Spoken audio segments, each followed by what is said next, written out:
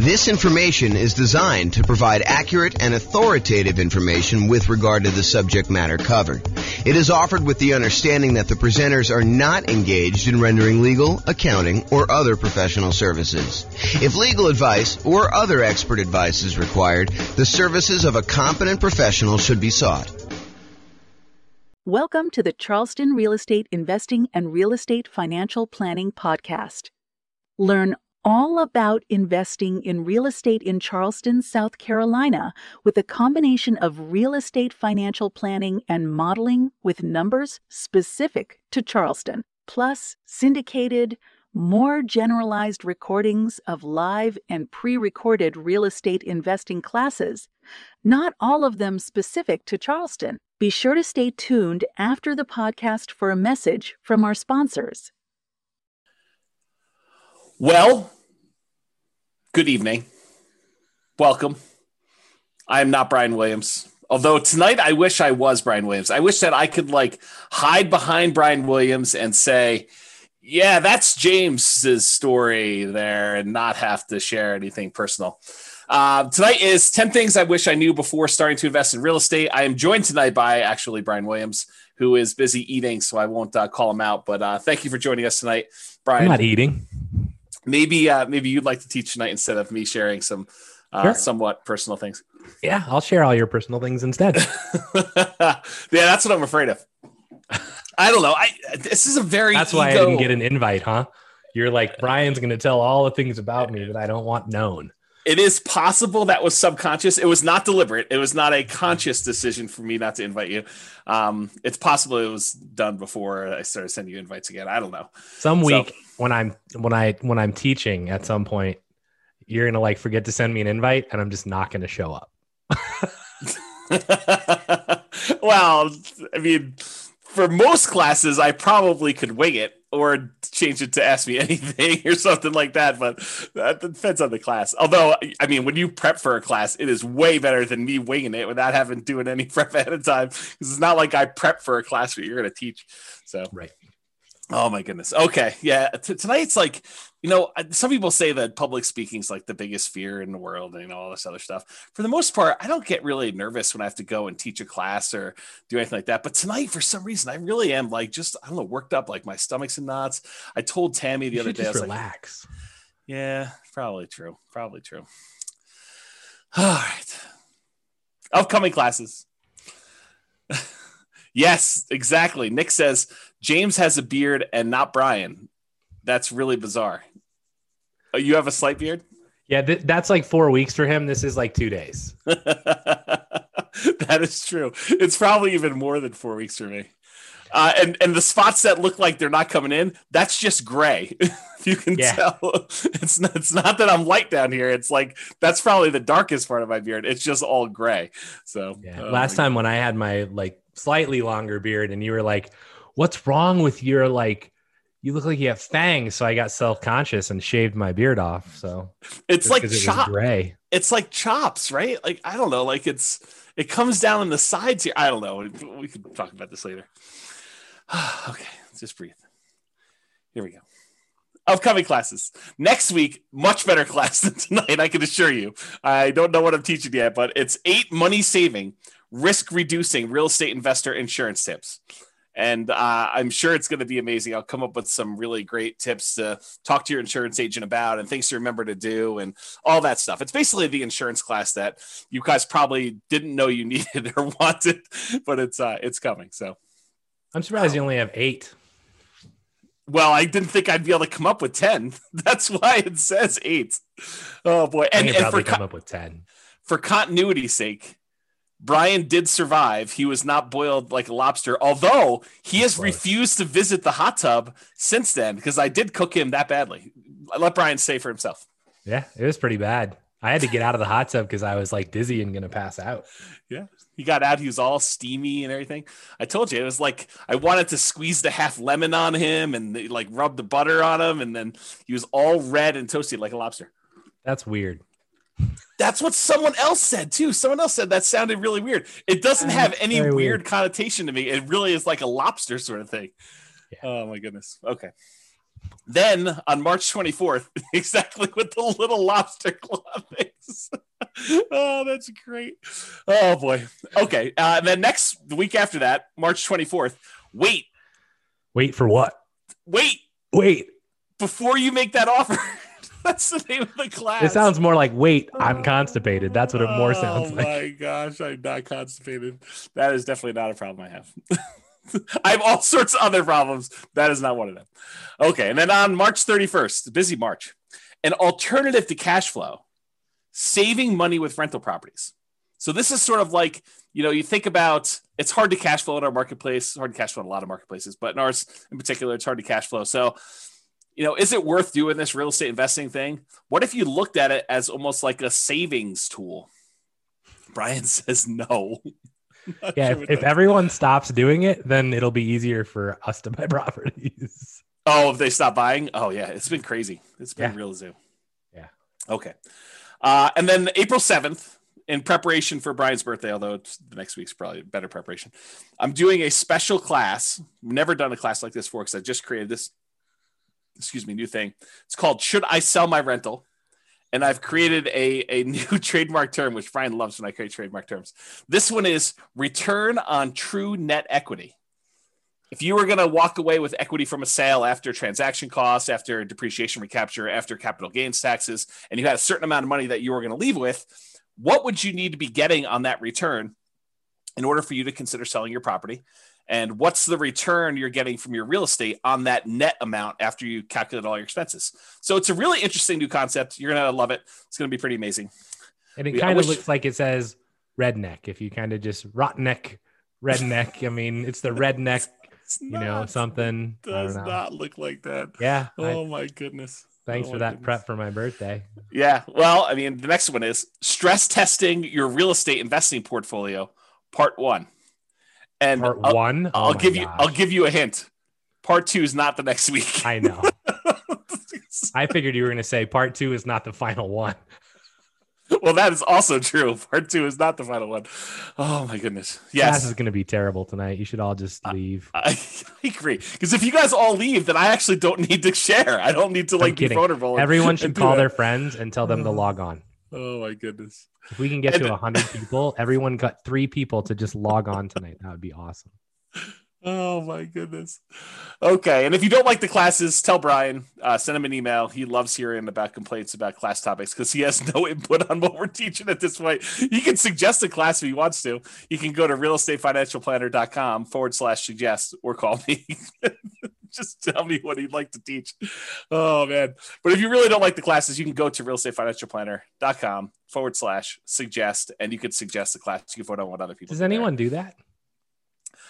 There was a time when people were actively suggesting on there, but I really wonder if the website is still working because I haven't seen anyone in like 3 weeks on there doing anything. So either they're like, you're right, James, you have taught all the classes that we need. There's nothing else I could suggest. I mean, some of the ones you're coming up with are great because I wouldn't have thought of that one. Or who knows? Maybe they're just not willing to give feedback. Well, I mean, I know when we planned NCRAG for like the past 3 years, we're like, what are we going to teach that's different? And it's like, right, you've taught a lot of stuff. Right, exactly. So it's hard to come up with like, what else do you want? Because ask a question, we have a class for that. Like we have all 2 hours just for that question. That's right. Oh yeah, you want to know about that? Let me tell you the 2-hour version. Go listen to this particular class recording. Yeah, you know the thing that might be good? It might be time to bring back story time and like interviews. Yeah, that's work though. I mean, you got to like line up the interviews and it costs me a dinner. And no one can go out to eat right now, so it doesn't really cost me a dinner, but it costs me a dinner anyway. I don't know, just crazy. Yeah. Yeah. I got high anxiety for tonight. Okay. Introductions via chat. Please make sure that you send to all panelists and attendees so that Brian and the rest of the audience can see your questions that you're asking. And then who are you and where are you from? If you could answer that in the chat window, that'd be awesome. And then what did you wish you knew before you started investing in real estate? And if we get enough replies from you, then I don't need to share mine. So please be sure to share your things there. And that'd be great. Then if you have questions throughout the webinar, please do use the chat window. We will try to do that.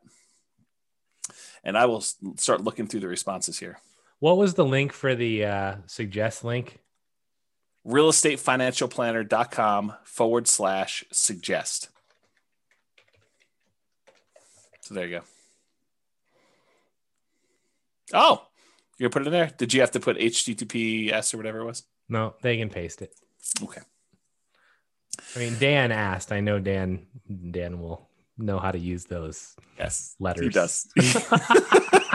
I'm not worried. He can probably tell us something about this. Right. He's going to tell us if the site is up or not, and then he's going to start suggesting stuff. Oh, man. Okay, good. Well, hopefully he's got some good suggestions. That'd be great. Okay. There's a podcast. This recording will likely not make it to the podcast. Well, it depends on how personal I get, really. If I keep it relatively sanitized, then it may not make it up there. If I really go and start, I don't know, crying on the episode, if I cry, it will not go up. I will tell you that right now. So there you go. Yeah. That picture actually looks remarkably like what I look like right now. Yours does not. Yes, that is true. Oh, that was great. I have a Rogue shirt on. It's just not gold. And I have about that length of beard and about that length of hair. Yeah. I think I'm wearing a Rogue shirt. It's just hidden. So. Yes, I know. It's unfortunate. Yeah. Okay. So realestatefinancialplanner.com/podcast if you want to listen to the podcast episodes. And I'm glad to see that some people are dropping off from the recording. So thank you very much for doing that. Although you've dropped off so you can't hear it. It's also available on iTunes, Spotify, Stitcher, and TuneIn. All right. It's like you get closer. My nerves increase. Like I can feel my blood pressure increasing, and I don't know, it just feels very anxious. Well, just relax. So Hunter says, I wish I knew the importance of networking, connecting with people. That's a good one. I did not have that on there. I think I didn't have that on there because I definitely was networking, connecting with people. So that's actually one of the things I say at the end is there's probably a whole separate class on things that I did know that I happened to be right about. Because I could have happened to have been wrong about a lot of this stuff too. This is a good one. I wish I knew about all of this in high school. That is a good one. Yeah. I wish I knew you guys 15 years ago. I wish I knew James and Brian before I started investing. They might not be saying that after tonight. Yeah. We wish we knew more about alternative forms of funding much earlier. We always thought you need 20% down, kept us from investing. I wish I knew everything already. Yeah. I don't know everything already. Not even close. Oh, that's awesome. I wish I had seen Boston on tour live. Is that Mitch? Oh, yeah. Oh, that's great. I think so. I have a hard time seeing who it is. Oh, here we go. Oh, man. Okay. This is all public information, bro. You're good. Yeah, I'm sure. So, okay. So to give you some background as to where I'm coming from, I probably need to give you a little bit of history. And as Brian did point out, this is all public information. It's not like I've never told anyone before. In fact, I think every blueprint has a lot of this stuff in it already, if you've kind of read it. But so I opted to build 2 multi-million-dollar portfolios twice. One time because I failed. And I lost everything, and I had to go and rebuild it again. So this is sort of like, for me, going back through and doing this class was really hard for me, actually. It's like very emotional. I think from an ego standpoint, yeah, Brian's trying to give me a hug. And seriously, if I cry, this is definitely not getting published, and I'm close. So, yeah, it was really, really hard for me, like much harder than I thought. I definitely had some sleep-in days, just feeling a little bit down and, waking up at 11 instead of 10. And, just a rough couple of days, 3 or 4 days trying to do some of this stuff. So yeah, so this is where I'm coming from. I'm coming from, I thought, I really did at the very beginning of this thing, like when I started doing the real estate investing, I don't even remember how long ago it was now. I really thought I was smart. I thought that I had studied. I thought I knew everything. I thought that I had, gotten advice from smart people. I thought I had done a decent amount of reading. There was nowhere near the amount of information that there is today and publicly available information that there is today. But it wasn't like I didn't look up stuff at all. I mean, I definitely did a ton of reading. I probably read somewhere between 50 and 100 books a year at this point. And back then it was close to 50. I mean, I definitely was reading about a book a week. And so it wasn't like I was not trying to seek out knowledge and get the information I needed. So I really thought I was smart doing the first one. And looking back now, I was really naive. Like I thought, this is the danger I think we hear sometimes that people come into class where they come to an investor class and they attend deal analysis one time and they don't show up for deal analysis a second time or a different type of deal analysis because they're like, I already went to that class. And I'm like, my mind is like blown every time I hear that now because it's like I didn't realize all I didn't know. I don't know. That's basically it. I did not realize all I didn't know. Like what I thought when I look back now, I was really naive. I thought I had learned a ton. I know now that I have a lot to learn, and I still feel like I have a lot to learn. Like the more I learn, the more I realize, whoa, I don't know a lot about a lot of this stuff. And there's some stuff that I don't think I'll ever really know because some of it's like trying to predict the future and what's the biggest force or what's the biggest factor and what's going to happen here, what's going to happen here. And I think we've proven over and over again that sometimes making these predictions is definitely way wrong. So I don't know. Some of the things I'll discuss tonight, like what I thought I knew. I thought I knew back then. I don't even know what I'm trying to say there. Some of the things I'll discuss, I thought I knew back then, but I really don't know them. And maybe I don't even know them now. So I failed and I lost everything. Just for those that are not clear on that. I've since rebuilt. So in case you're wondering, this is intended to be some of the lessons I learned that I think might be helpful. Although it's possible they're still wrong, or you could do the right. This is a great example from when Brian teaches his class on grit and tenacity and EV especially. But Brian talks about this a lot, where you can make the right decision. You can do the right thing from an odds standpoint and still be wrong and still mess up and still fail and still have to like come back, because even though you do the right thing, it doesn't always work out for you. And I think that was something I didn't realize at the time to the extent that I realize it now. And I think that'll come out tonight too. I will also tell you, I think I'm doing it smart this time. It's like I thought I was smart last time. I really do think I'm trying and being smart this time, but only time will really tell if I am smart this time, because I don't know right now. You want to comment on any of that? I'm sure that people are interested in like when this was, if you care to talk about that at all. I also think that the EV point is one that people really like don't understand. And it's like, if I make one bet and I lose and it's a big bet, they quit. Yeah. And I think the important part here is that you made a bet, and I don't know what your EV calculation was then, and I don't know how to even calculate what it would have been and whether it was a good bet or a bad bet. But regardless, like, you learned from it. And I think the important part is that you didn't just say, I'm done with this crap. Like you took a lot away from it, and, you know, maybe it took a minute to, you know, want to do it again, but you know, you came back and you've done it again. And in the process, you've used those learnings to help educate other people, which I think there is not much that's more kind of respectful than that. So, or commendable, I guess is a better word.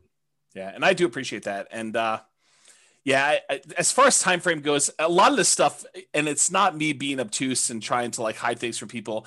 And, someone may point out something to me, hey, James, what about this? And I'm like, I totally forgot about that, because I think it's not like a deliberate thing, but it's sort of like, I don't know, I repress them or black them out, or I try not to dwell on them. And so a lot of the past gets fuzzy for me. I try not to dwell on it because I think I get like, I don't know, I go into these like dark spirals and stuff like that. And I will tell you at the time, so like, I'm trying to think of when this was. I think we started buying properties in 2000. And it took me a little while to get up to speed to do stuff like that. That was the first kind of round doing this. And I had looked at it, doing property and stuff even before then, but the 2000 was the first one we bought. And then I think my bankruptcy was in 2013. So if you get a feel for that. And so that's sort of like a time frame for you to figure some of that out. A lot of the details I don't remember, and if I do remember, I'm happy to share them with you. But the other thing I don't want people to do is, and there's a tendency for people to do this, right?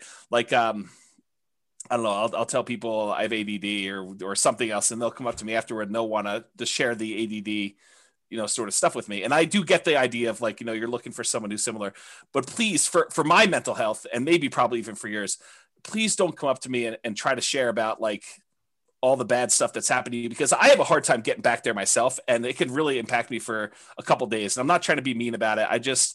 I would prefer it if you were sensitive to, don't try to bring me back there, even if you're trying to share that you've come out of it too, and that we have that in common, because it hurts me. It hurts my feelings, and it upsets me. And so I don't want to, I'm not trying to do it to be mean to you. It's just hard for me to do it. So yeah, this is why this is never getting published, by the way.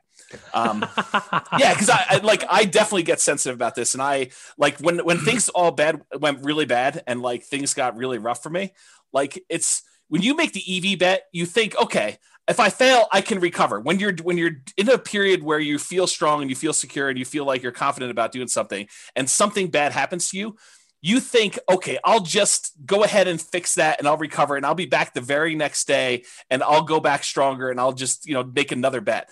It did not work out that way for me. Like for me, it was rough. I mean, long periods of trying to get even a little bit of mojo, confidence, whatever you want to call it, back. And it was hard. It was definitely a lot of inner game stuff. And yeah, I get worked up even thinking about it. Okay. So I think it's important though. Like it's not outside of this, right? I mean, there's other things that you've talked about and I've talked about as well, where it's like, I think a lot of times, I think this is actually the reason this class should get published, by the way, is that this shows like the side of, hey, there was a point in time where you thought everything was great, and then it wasn't. Yep. And then you made it through it, right? You didn't give up. You didn't quit.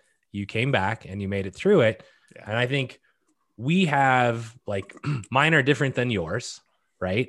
But I definitely have at least 2 of those events in my life where it's like, well, things are just not going the way they're supposed to go. And mine are very different than yours. Yep. But, all of us have those. And I think it's important to actually, it's hard, but I think it's important to actually discuss them and know that, if nothing else happened, your comfort zone expanded. In much the same way that, who was it? Was it Ford basically said, if you lost everything today, what would you do? Right. And it's like, well, I wouldn't be poor. Like I would just do it all again and do it better. Right. Yeah. And I think that's important. And so to comment on the Ford thing, because I definitely remember that quote, and I remember being, a very arrogant, very cocky, 20 something year old, whatever it is, thinking very similar things like, okay, well, if I do it, I might as well fail big. And then I'll come back and I'll just recover and I'll do it again. That did not happen for me. Like the thinking before these mistakes happened, and the thinking like immediately while they were happening even, and immediately after some things happened, like it was rough. And it was like I don't know, like, should I change stuff? Like, I really questioned a lot of like basic stuff, like, I don't know, like core personality stuff, core like traits I had about things like maybe this is not the way things should go. I don't know. It's just like, there's probably a whole separate class, although I'll never teach it on this like psychology and the sharing stuff. Cause Brian, like of all the friends you've had and all the people I am probably least likely to share like personal, emotional type stuff. Like I'm really good listener. I know that I fill that role for other people and being a really good friend in that way. But as far as like dumping stuff for myself, nope, not great for me. So yeah. I don't know. I think the impact of you sharing or expand it to anyone, right? But I think the impact of you sharing what's happened probably has a much broader impact than you actually will ever know. And so, you failing in this way probably helps lots of other people hopefully not fail. Yeah. Yeah, I hope that's true. I really do. In some ways, it's like if I can prevent one person from being in that situation that I was in, that's worthwhile, right? Like trying to stop somebody from having to go through what I did, or at least maybe someone who is forced to go through something like I did, at least knowing that one person came at this. So there is a path out if you could get there. Yeah, I don't know. Maybe that's it. But yeah, I'm getting teary eyed. I need to refocus for a second. So yeah. Okay. So I'm just gonna try and make you cry even more. Oh, Because when you get teary eyed, I get teary eyed. So I'm just, since you're halfway there, let's just push you over. Oh my gosh. Here we So go. yeah, I mean, people in the comments are like, I agree with what I said. Makes sense, James. You're doing great. Those convos are those that really hit home with newbies. You guys are awesome. Sharing your vulnerabilities to help others is commendable and very helpful. Thank you.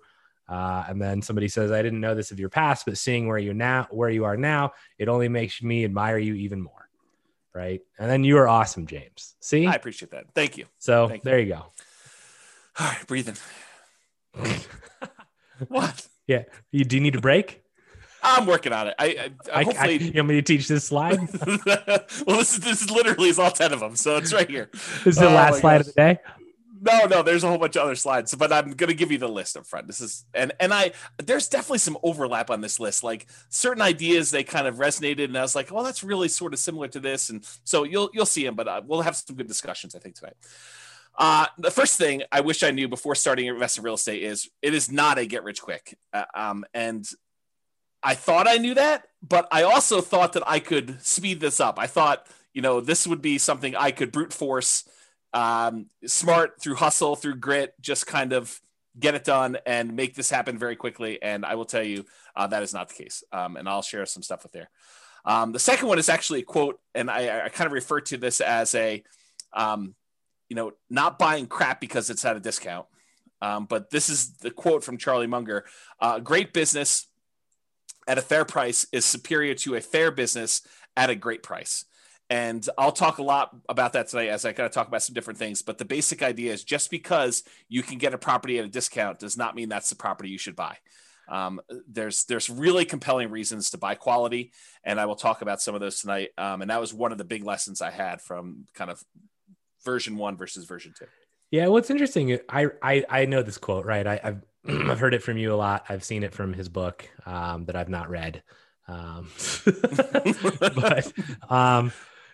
like I remember when I was starting out and we were driving around and this just occurred to me. Like I've never thought about this way before, where I was like, yeah, I want to buy stuff that's just ready to go. Like I'm not wanting to do any work. And you were like, that's just not normal. Like it's not what anyone else is doing. And I was like, I don't really care because I don't know how to swing a hammer. Yeah. Right. Like I can like, maybe clean the house and have it recarpeted or repainted, but that's the max. Yeah. Right. And I think about this quote now and I'm like, in some form, I'm buying a great house at what was a fair price. Yes. Instead of buying even a good house at a great price. Right. And it turned out remarkably well. And I actually think that in a sense, many of, like all of the people that are buying the, new construction builds are essentially doing this. Yes. Which I think only bodes well for them in the long run. Yeah. And so I'll make a comment on this because I don't think I have a slide in this, although I probably should have included it. And if I ever do this class again, which I probably will never do. We should add the 44 of you that are here. Congrats. Yeah. You're the only 44 that are ever going to see this. Exactly. So here's the interesting thing. So Warren Buffett, who is Charlie Munger's business partner, they both do like Berkshire Hathaway.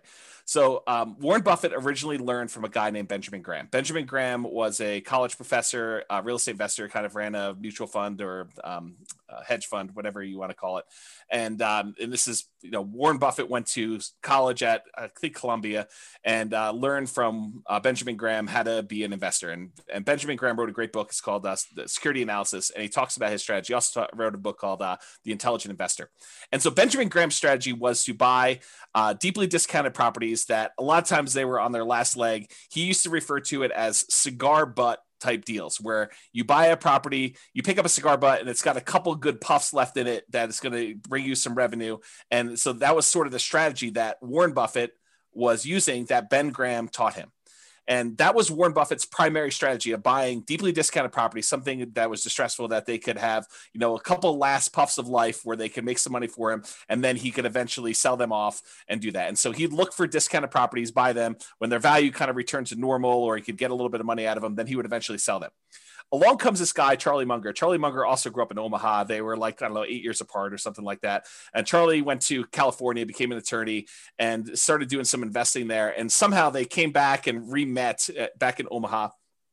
And Charlie had a different strategy. And Charlie was, and Warren Buffett apparently admits this, but Charlie helped Warren learn about buying quality and, looking at buying quality companies that are at a discount that have some type of economic advantage or exceptional growth potential in them, and buying them and then holding them forever, instead of this idea of buying this deeply discounted not property, but stock, and then holding on to it until you had to sell it in the future. And so Charlie Munger was largely responsible for Warren changing his plan. And I will give you credit, Brian, because you definitely helped solidify this thinking in my mind, because one of the things I was struggling with coming out of a lot of the challenges I had is, what were the things that went wrong with the beginning?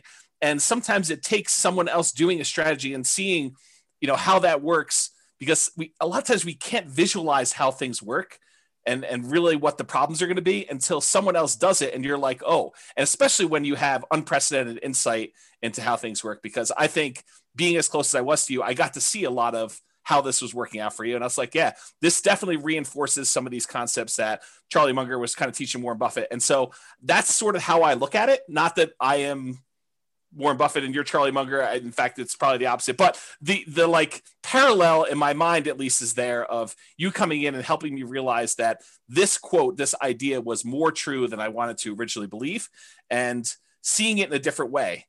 So thank you for doing that. I appreciate it. Yeah. And this isn't this was not a toot my own horn thing. And I will say, I didn't know any better, right? My journey started with, I saw the crap my dad was buying and renting. And I'm like, well, I ain't dealing with that crap, right? Don't do any work for 20 years. You go in and the carpet's torn up and the sink's falling off the bathroom. There's barely a shower. I'm like, that's just stressful, right? So I'm like, I'm not doing it that way. And the only other thing I knew was the place that I lived in. And I was like, I bought the exact thing. Right. And then I was like, well, I know how my landlord is currently doing this, and they seem to be making a lot of money. So buy one of those. And then it was like, well, why not just go buy these? Right. And I mean, a lot of it was, there's definitely timing and luck and market and a whole bunch of other things. Right. But for me, I think this is where, if you guys hear us teach something, I mean, we're probably right, but we could be wrong, right? I mean, and this is what it is. If you think that your plan is good and you vetted it and you're not just guessing, then go try it, right? Don't be afraid to step out of the norm. Cause I remember every house we'd pull up to, and James would be like, we'd walk through a house and I'd be like, yeah, this is just not really ready to go. And he'd be like, this is what most people are buying. And I'm like, yeah, well, it's not what I'm buying. So pass. Right? That's true.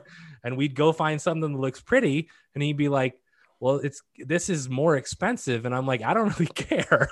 I just don't, right? The numbers still look like they meet my criteria. So let's try it out. And, a lot of that is, it's hard work. It's grit. It's luck. And luck is really, the hard work that you put in that creates opportunity for you, right? I don't believe in blind luck, but I think, have confidence in yourself, right? And then go perform, but be willing to learn from what doesn't go well.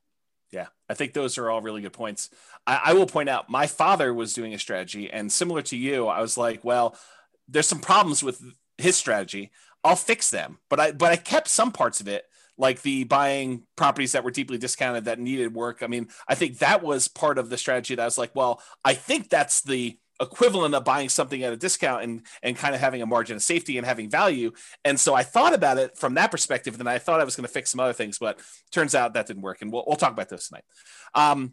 Next, look at my list. Otherwise, we're never going to get through this.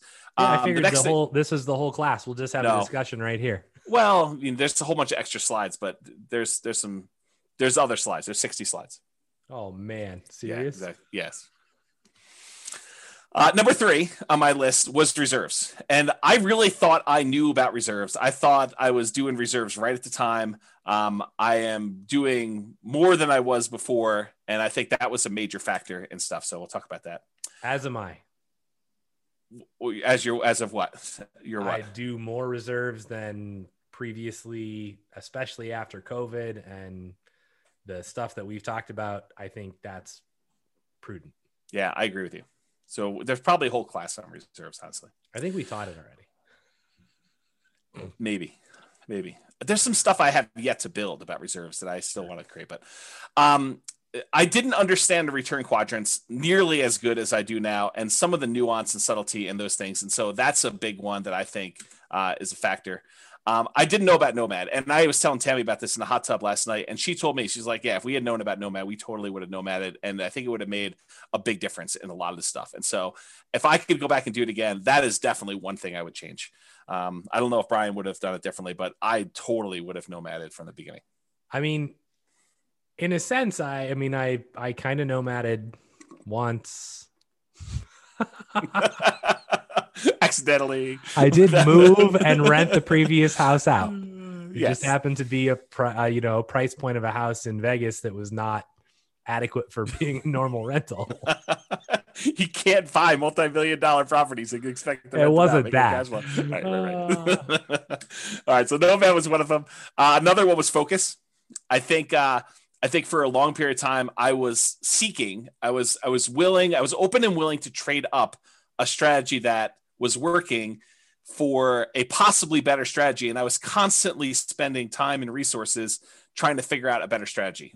And just, I think not knowing that there wasn't a better strategy, or devoting the energy to focus in on what I should have been focused on and getting better at that, rather looking for side things or other things like that. And so we'll talk a little bit about that. And related, the grass isn't always greener. And I'll talk about, looking at other markets and saying, well, they're cash flowing, we're not cash flowing here. Maybe I should be investing there, and kind of like the downfall, some of that. The past is not equal to the future. And so definitely some things about, well, historically, this is how it's worked. So it's got to work that way in the future. And now I have a much better appreciation for that is definitely not how things always work. It's not like you can look back and say, oh, we've been going up 8% a year in Fort Collins for the last 8 years. I'm going to pencil that into my calculator and use 8% per year. That's false. And we'll talk a little bit about that.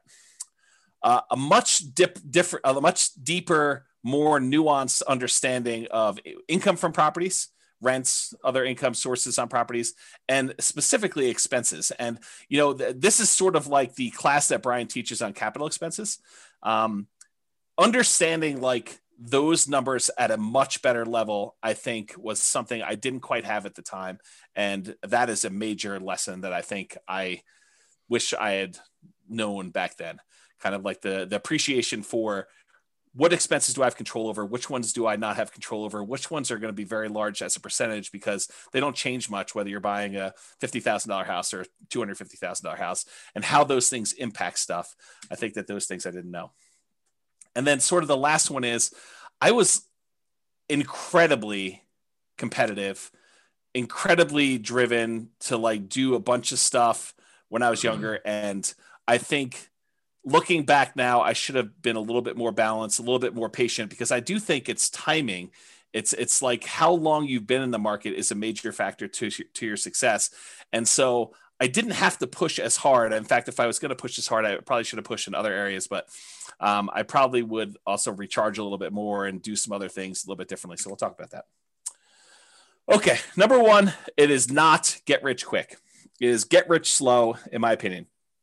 Unless you're converting a very large amount of money invested elsewhere into rentals, real estate investing is a get rich slow endeavor.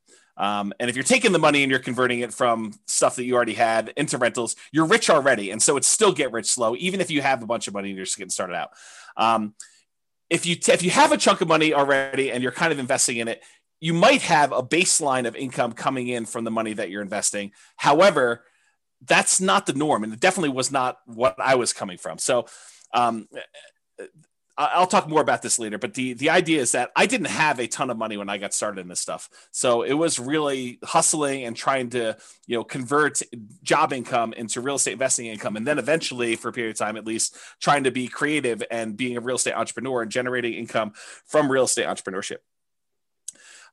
So it's get rich slow, because even if you're earning an incredibly optimistic, for our marketplace, a 10% cash on cash return on investment, which it's really hard to do that in our local markets. It's probably closer to zero, honestly. You need to have a large enough amount of cash to make that 10% that you're earning on that money support your lifestyle. And so that's really hard to do. And it was exceptionally hard to do here in our local marketplace. You probably could do it in some other marketplaces, but again, this is the nuance of market to market. It does help if you have a lower target lifestyle number. And I probably didn't realize just how big of an impact that had. Raising a family with 2 small kids and a wife, and, we weren't living crazy high, but I mean, I was definitely not eating at Qdoba. Like, I was definitely eating out of Qdoba, and we were definitely, kids were doing fun stuff. And, so those things definitely existed. So if you have a lower target lifestyle number, especially early on, that could have a very positive impact. If you have a very high number there, it's much harder for you to hit your numbers. I think you need to be a lot more aggressive, or you have to start with a lot more money in order to get close to hitting those higher numbers. And so that's probably a kind of like sub lesson for some of this stuff here. We weren't, back when I got started, we definitely were not seeing 10% cash on cash numbers, return on investment, with the exception of sometimes we'd find a deal where you could buy it, but we were buying them by doing the BRRRR strategy. You buy at a deep discount, you do rehab on it, you rent it out, you refinance it and pull all or most of your money out. So if we were getting a 10% cash on cash, it was only 10% because the amount we had invested was so small. So it was like very small dollar amounts, even if you were able to get that 10% cash on cash. We were not seeing numbers where you could see 10% cash on cash return or anywhere near that, with large numbers that we could do down payments. So that's why I think it's more of a get rich slow sort of thing. So this is Charlie Munger's quote. You can probably tell I just finished Charlie Munger's book. So I'm kind of on a Charlie Munger kick right now, although I've always been a fan of Warren Buffett stuff. So this is not all new to me, but it's refreshed in my mind because I literally just finished it a couple days ago. So here's a quote from Charlie Munger. "The first $100,000 is a bitch, but you got to do it. I don't care what you have to do. If it means walking everywhere and not eating anything that wasn't purchased with a coupon, find a way to get your hands on $100,000. After that, you can ease off the gas a little bit." And what he's really talking about is the effort that's required for you to get that first 100K. You need to rely on your own actions, your own effort to do it. After you get 100K, the 100K itself becomes an asset that helps you get to the next 100K. And then when you get to that, the 200K helps you get to your next 100K. So the money you actually have starts to work in your favor to get you to the next step. For that first one, it's all you. And you got to really put your head down. You got to work hard. You got to make it happen. And it's really challenging to do. And he acknowledges that. We did this at a shareholder meeting for Berkshire Hathaway, is my understanding. Do you want to add something to that, Brian? I saw you nodding and bobbing. Yeah. I mean, so for me, if you go back a slide, I would choose to reword this a little bit. Or forward. I don't know what that slide is though.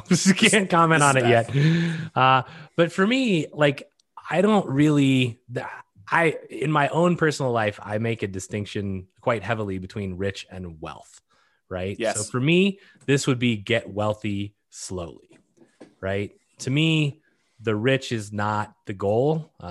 Being able, and rich to me is I can demonstrate that I'm driving a Lamborghini or whatever, and kind of more showing off the money. To me, it's, are you wealthy enough? And wealthy is, do you have whatever it is that you are doing? Do you have enough time with your family? Do you have whatever your why is? Have you accomplished it? Right. And I don't care if you have $1 million, if you only need 300,000 to do that, then do you have that? Right. So to me, it's really get wealthy slow and live up to your why. So I would add that to this slide, and then you can go to the next slide. And this one, I mean, I couldn't agree more, right? I talked to my kids about this even, and it's when you start out, things are going to be hard, right? What you see now is not where you will start, right? This is, like, yes, you'll not live in the house that we live in. You will live in a shitty apartment that has 1 bedroom and 1 bath. And, and I tell them this story. Like, I had a college roommate, and we rented a 1 bedroom apartment that had a kitchen that was literally like 6 square feet, right? Like, not very big. And we slept in the same bedroom in different beds. And I tell my kids this because I want them to understand, like, you don't start here. And the funny part of the story is my feet would hurt every morning when I woke up, and I couldn't figure out what was going on. And one night I woke up and my feet were basically at the head. I'm not sure why he didn't put his feet next to my feet, but like, our beds were in an L shape. And I woke up and he's got his fist cocked like at 2 a.m. And I'm like, bro, what are you doing? And he's like, you're snoring. And he was punching my feet at night. That's awesome.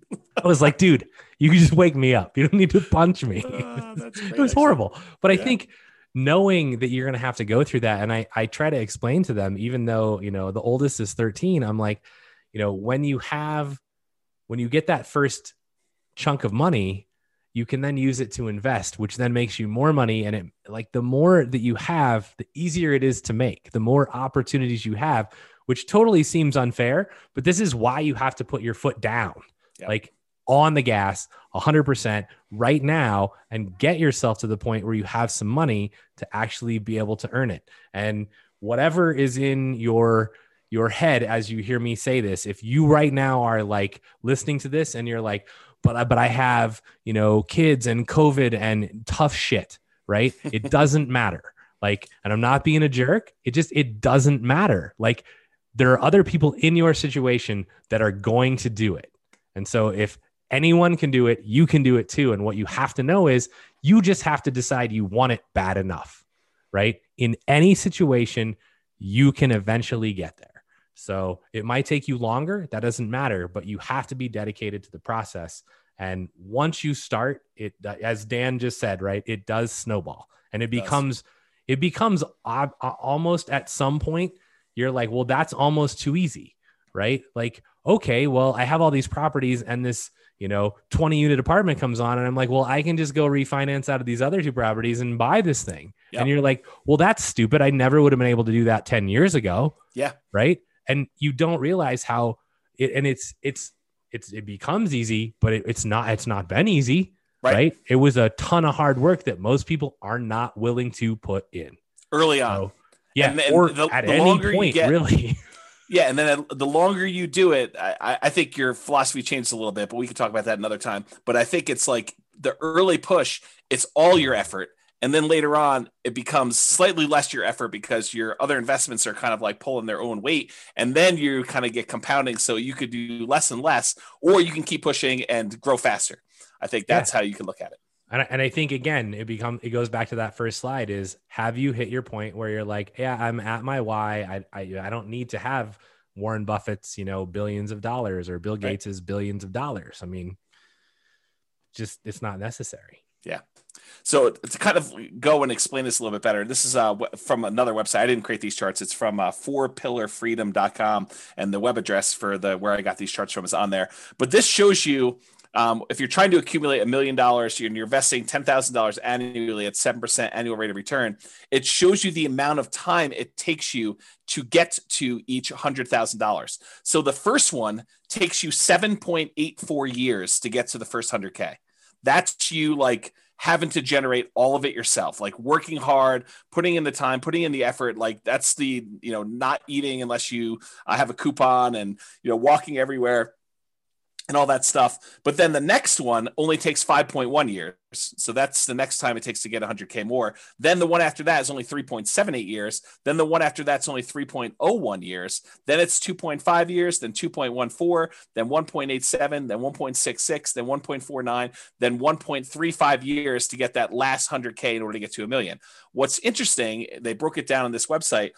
26% of the time, of the overall time it takes you to get to $1 million, is spent getting the first 100K. 74% is the next 900K. And that's the point, is that you really need to hustle, put your head down and get that first 100,000 and then take over and let the rest grow. This is the same website. It just breaks down and shows you 26% was the first 100K, took 17% of the time to get that second 100K, and then 57% to get the remaining 800,000. So a little bit more than half the time to get 80%. Once you start getting some money working for you and investing. And then this is the last one. It took you 7.84 years to get the first 100,000, but it takes you 6.37 years or less time to earn the last 400,000. So the same amount of time it took you to earn the first 100,000, it took you less to earn the 400,000 at the end. And so this is like Dan saying, it snowballs. Yeah, it snowballs. Like at this point, my contributions that I'm making to my, like from my actual real estate brokerage, the income, the amount I'm contributing is a very small percentage to what the overall portfolio is doing. And so my like personal activity, my personal effort matters less and less because the magnitude of what is growing from the asset base becomes more and more. And I don't know if I completely understood it. I definitely didn't understand it at this depth when I was doing this the first time. I mean, I had this like vision of, okay, I'm going to make this big asset base and it's going to pay out $100, $200 a month in cash flow. And so I need 100 properties or 200 properties. I'll kind of talk to you how I got that math in order to get the amount of money I needed to live on. And so I kind of had that in mind. And I was like, the growth will kind of keep pace with inflation, maybe do a little bit better. I didn't understand it like I do now. And I think understanding it like I do now, I could be much more turtle-like, slow and steady wins the race and systematically invest and do a lot better. And I think I understand that a lot better now than I did before. So I don't know if that helps you. Yeah, I think one thing, and this is this is probably tangential, but like as you're thinking about this, I was thinking about the Millionaire Next Door book, right? Mm-hmm. And really, like, it's one thing to earn your first 100K. It's another thing to have it given to you. Yep. Right. And so, if you're out there and you're like, oh yeah, like I have 100K that, my grandpa died or whatever and left me a bunch of money. I will just tell you that is not the same 100K. It is not, it may seem like it on paper, but it isn't the same. And if you don't understand that, go read The Millionaire Next Door so that you can like understand how generationally the people that earn it, then the next generation, and then the people that lose it 2 generations later. It's very interesting, but it is, Robert says, the pride is in the struggle. And a lot of it is when you work that hard to build something, you have a lot of pride in it, but you also you understand it, right? You know how you got there. And so if you knew how to make 100K, you can now know how to make $1 million. If you got handed 100K, you may not know how to make $1 million. Yeah, that's a good point. I'll also point out, and I don't know, it hurts me to think about this, but I think this is true without really like looking it directly in the eyes and really letting it into my soul. But I think the earning of 100K after a huge setback is also, I don't know, it does something to you that even the first 100K for me didn't do. It's a very different 100K. I don't know how else to describe it, but there's something there. So hopefully that'll help somebody who is on the verge or has to recover, something like that. I don't know. Yeah. Okay. I could understand that. Yeah. All right. So yes, otherwise we're going to be here for 3 hours. Let me move a little bit. Well, we're not posting it, right? So, I mean, there you go. We can have a 3-hour class. There you go. We can do whatever. This might be one of the most important classes we've ever taught. Yeah. Okay. Let me breathe and kind of get through some of it because there's some stuff here that I definitely feel sensitive about. So Get Rich Slow, cash flow. So when I first got started, I was focused on cash flow. I mean, the reading I did, all the like people I talked to was like cash flow, cash flow, cash flow, cash flow, cash flow, cash flow. I mean, that was really what the talk of the town was. And I happened to live in a town where cash flow was really hard. It was hard with 20% down. I mean, we were able to get a little bit of cash flow, but it wasn't great. And when I was buying, I didn't have a bunch of 20% down payments. I didn't have a 25% down payment. I didn't have a lot of that. And so we were doing creative stuff and it was really hard to get your creative stuff to cash flow, when you're putting a lot less than 20% or 25% down.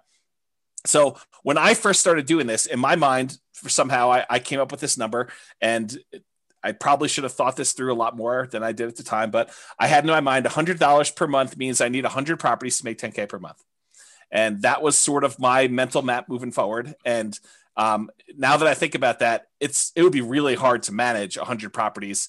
Even with a property manager, just kind of staying on top of that stuff and keeping track of everything and taxes and all that other stuff there. So it was problematic. It was a problematic plan to begin with. At the time, I thought it was smart. I thought it was like, hey, let's get there and do this. And honestly, it was even worse than what I'm about to say because I had a partner and we each wanted 10K a month from the business. So we really needed to have 200 properties doing $100 a month or 100 properties doing $200 a month, which was really tough to do. And this was in my mind, it was my first step number, right? Like I didn't go into this thinking I was going to have a $100,000 a year type business. I was going and thinking it was going to be really successful and it was going to be a lot more than $100,000 a year. So that was like let's get to here. And then we'll talk about how we're going to get to whatever it was, phase 2, where we really turned on the afterburners and did it. So it's kind of there. That's where I was at the time. Then I switched and I planned to use it to generate income through POP. So originally I was trying to do this and replace income. I mean, I was like, okay, if I can get to 100 properties, then I could do this. I can get to the point where I replace my income and then we really can focus on wealth building and we have a passive income baseline that we can work from. And that was my original thought. And the amount of effort and the amount of time it was taking in order to acquire the properties at the pace that we needed to do, it was going to be a long time. So we kind of switched a little bit and started looking at generating some type of POP. And by POP, I'm going to define it as when you sell to a tenant buyer on a lease option and that tenant buyer cashes you out and you realize the $20,000 or $30,000 proceeds from the sale of that property. What I figured we would do is we would take that money and we would use some or all of that in order to live on. So we need to have enough of these POPs lined up coming in 2 or 3 or 4 years out so that by the time you got to 2 or 3 or 4 years out, when you get to that point, then you'd have enough money coming in that you could support yourself, but you have to be growing these rental properties in the meantime doing that. And so that's sort of how we started looking at it. POPs could have also been fix and flips, quick turns. And we thought we would do those as they came up. And we did not do a lot of these because we definitely realized early on that was not my strategy. Like I grew up fixing houses and swinging a hammer and stuff like that. And it was not for me. I definitely did not enjoy that part of the process. And it's possible it was the way I was raised where it just felt like work from the beginning, right? It felt like a chore. Like, you come home from school and, you're supposed to frame this wall so that when dad comes home, you can look over and make sure you did it right. And then, we're doing drywall the next day and you're sanding drywall 4 times because we didn't do knockdown. We did, the shear coating so it was like all that stuff. And I was like, oh no, I'm not doing this. So anyway, it could have been fix and flips, which we didn't do a lot of, lease option exits, which was a strategy that I thought we were going to go and do a lot of stuff, and a lot of wholesaling. And so the wholesaling, though, is you're taking money, you're kind of like trading dollars today for what you could have had as a long-term investment for a property later on down the road. And you were giving up a lot of the upside. And so while we definitely did some wholesaling, it was not the preferred strategy. And so we did that eventually. And this is like me abridging this story to kind of make it fit into the class. I eventually opted to go to make the POPs actual real estate brokerage commissions. And so all I had to do is help someone buy a house and I could get paid, $10K or whatever it was, to do that. And so that's sort of how that evolved, from doing the creative entrepreneurship where I had to go talk to a whole bunch of sellers, get a seller to agree to sell a property at discounts, to then put a tenant buyer in there or, wholesale the property to someone else in order to make that money, to just helping someone else buy a property that was already done to that point. And so for me, it made a lot more sense to do the POPs as real estate commissions. In retrospect, and this is hard for me to even say, it may have been arguably better if I had just gotten a job and, done some type of nomad thing and just, lived on whatever it was, got to that 100K to 200K, 300K, and just built it that way. And, it's at the time, it didn't feel like that was the better option, but it might've been. So I don't know, just something to think about. Would it change your course of history? It totally would have. And that's the hard thing for me doing this, like looking back, kind of stuff is I don't usually go back and have regrets about, oh, I should have done this differently. I should have done this differently. But if I'm forced to, maybe that wasn't the right choice. Maybe it would have been better to do this other thing. And it's hard to say, right? I mean, I could have gotten distracted by something else and I'm not where I am. And it's really hard to know, but I don't know. It seems like there was a lot of shots on goal that didn't end up being goals. And maybe that's okay. Maybe that's the way it's supposed to be. Maybe it was a persistence grit sort of thing. And that was the lesson I need to take from it. But it's really hard to say in retrospect. So the story this brings to mind is when I worked at Microsoft, and the VP who had been my VP for most of my career, she's still there. She's amazing. Lisa Brummel, you can look her up. And there was a point in time where she basically two different points in time, right? The first one was, hey, we want you to go do this other new thing. And it was like, that wasn't in my path, right? It wasn't what I was trying to do. And she basically said, you can either stay where you're at and be, a good or even great, manager and business owner, or you can go do this completely new thing.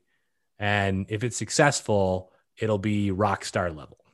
Right. And it's you have to make this decision between yeah, but the rockstar thing might fall flat on its face, right? This might be a 3-year waste of time. And then where am I? I'm out of line for my other thing, right? I think that was the first one. And then more related was the one when I decided to leave Microsoft and I went and talked to her. And she looked at me and she was like, and I, for those of you that don't know, I left to play poker professionally. And so a lot of people are like, what is wrong with you, bro? You are messed up in the head. You're going to leave your job at Microsoft where you make lots of money and you're going to go play poker. And she was like, I totally understand where you're at. She said, if I was your age and my dream wasn't poker, she's like, if I thought I could make the LPGA tour, I would totally quit and go try it. And I think having not tried what you tried, I think would have been a disaster and a much larger regret than ever being able to sit here and look back and go, oh, I should have gotten a job and made 200 or 300K and then invested. That would have been a huge, huge regret for you, I think. Yeah, it's maybe true. Yeah, I think the challenge with a lot of these looking back things for me is I get overly emotional thinking about it. Yeah. And so I try not to think about it. Yeah. But we're going to have to think about it every week now. So right. I'm going to cover a couple of questions here. Yeah. A whole bunch of people. I guess it's just one. I left it from before, so I'll cover it so we can move on. 2 of them. I've yet to begin investing. I'm stuck at home with the kids because of COVID and not able to work, looking to learn as much as possible until I get the income to begin investing, looking to begin sometime this year, fingers crossed. So again, everything you've heard tonight, pedal down. Don't let any of that stand in your way. And every time that anyone, not just you, feels like, oh, hey, this is why I can't do something, I just want you to remember me looking you in the eye and going, bullshit.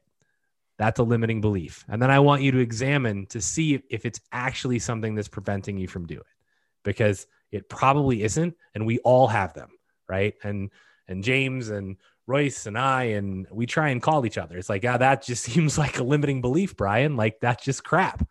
You can do it if you want to, you're choosing not to.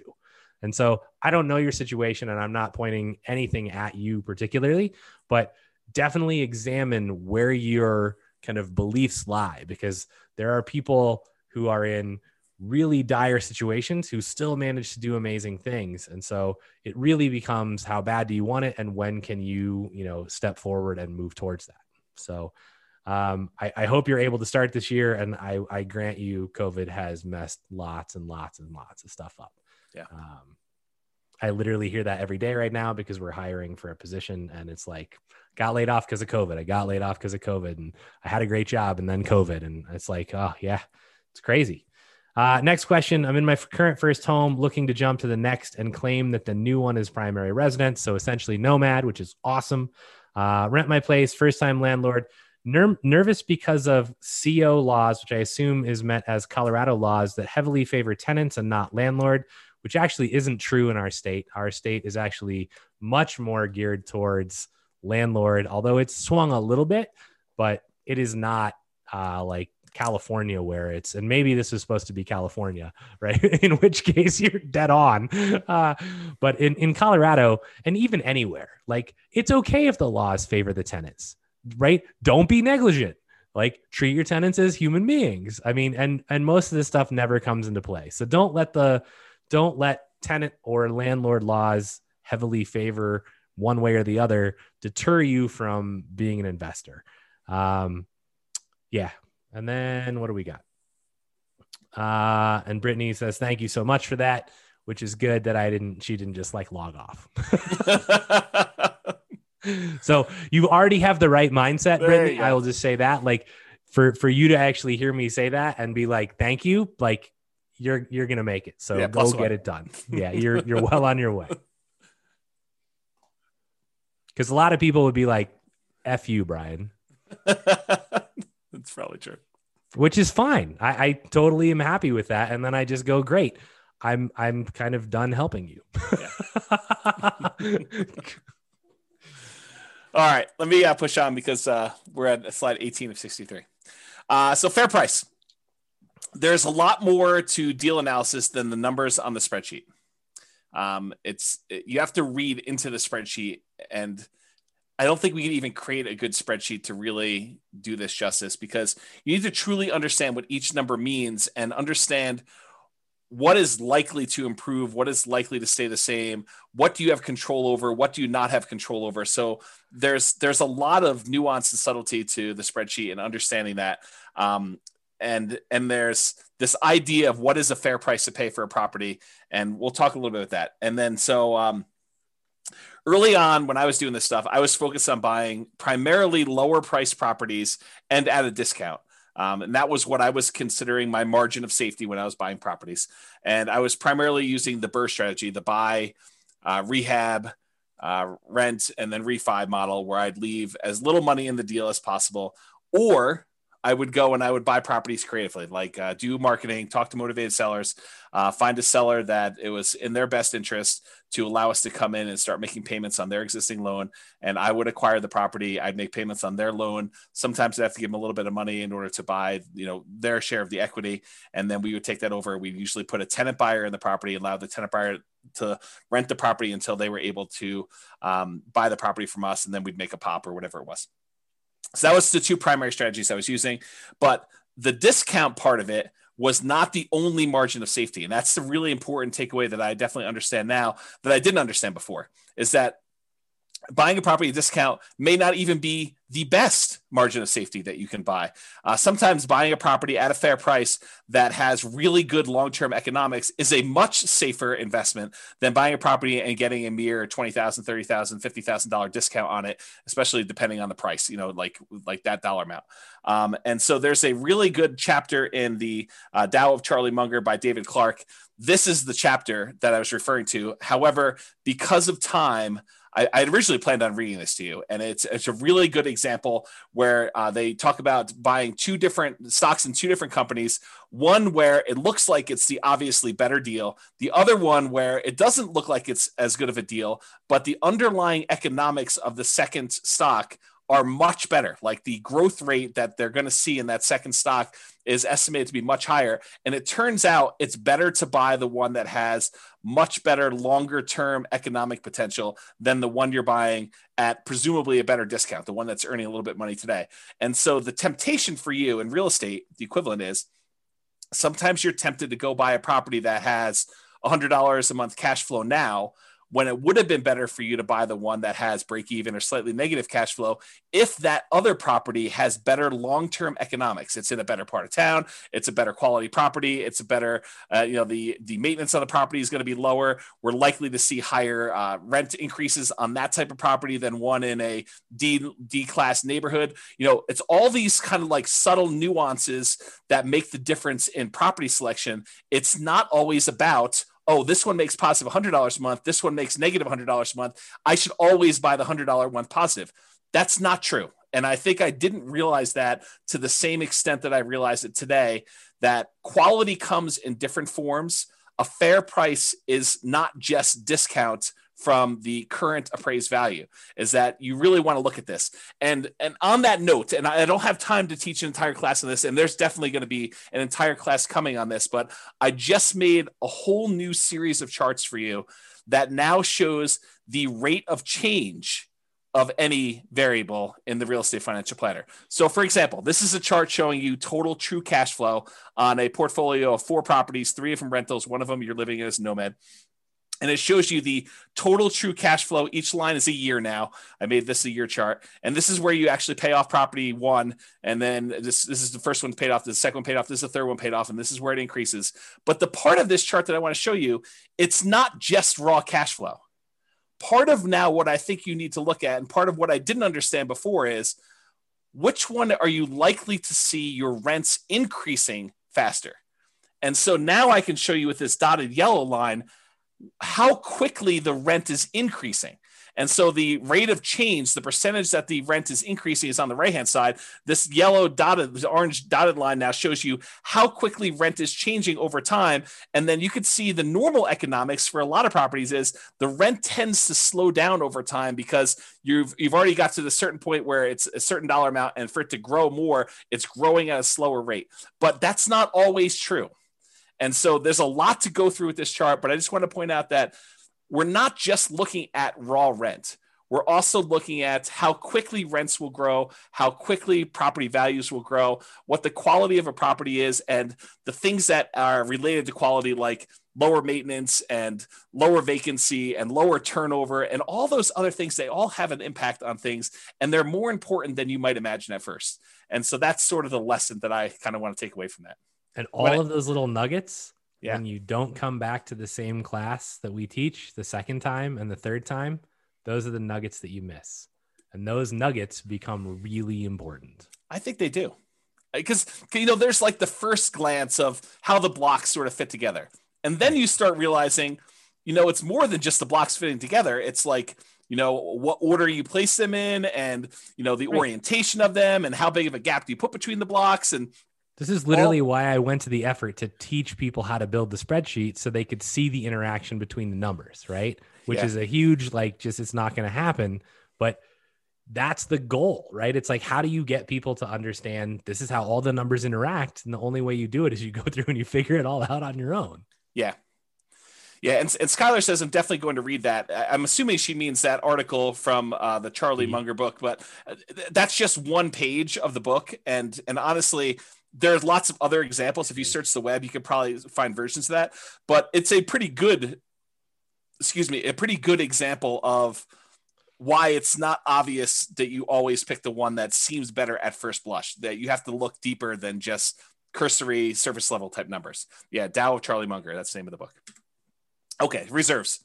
And we probably need a 2-hour class on reserves, but I'll give you my, 1 slide version of reserves tonight. So at the very beginning, I was really stretching to even buy a property. This was me relatively early on trying to, get started, make stuff happen, kind of push a little bit out of my comfort zone to do things. So I was stretching, and I probably had some reserves, but nowhere near the reserves that I found out later that I was supposed to have, and not even close to where I am today with the amount of reserves that I keep. So if you look at my progression of how much I think you need in reserves, I started off with basically 0. I thought totally incorrectly, but I thought at first that having access to a large amount of credit was good enough for reserves. Oh, that was wrong. That was way wrong. But that's where I started. I met with a CPA early on with a few properties, and they told me 6 months of reserves for each property. That hurt me. It after that meeting, I felt like that's too slow. There's no way I'm going to be able to have 6 months of reserves and hit the numbers I need to hit in order to get to my 100 properties with $100 a month. That doesn't make any sense to me.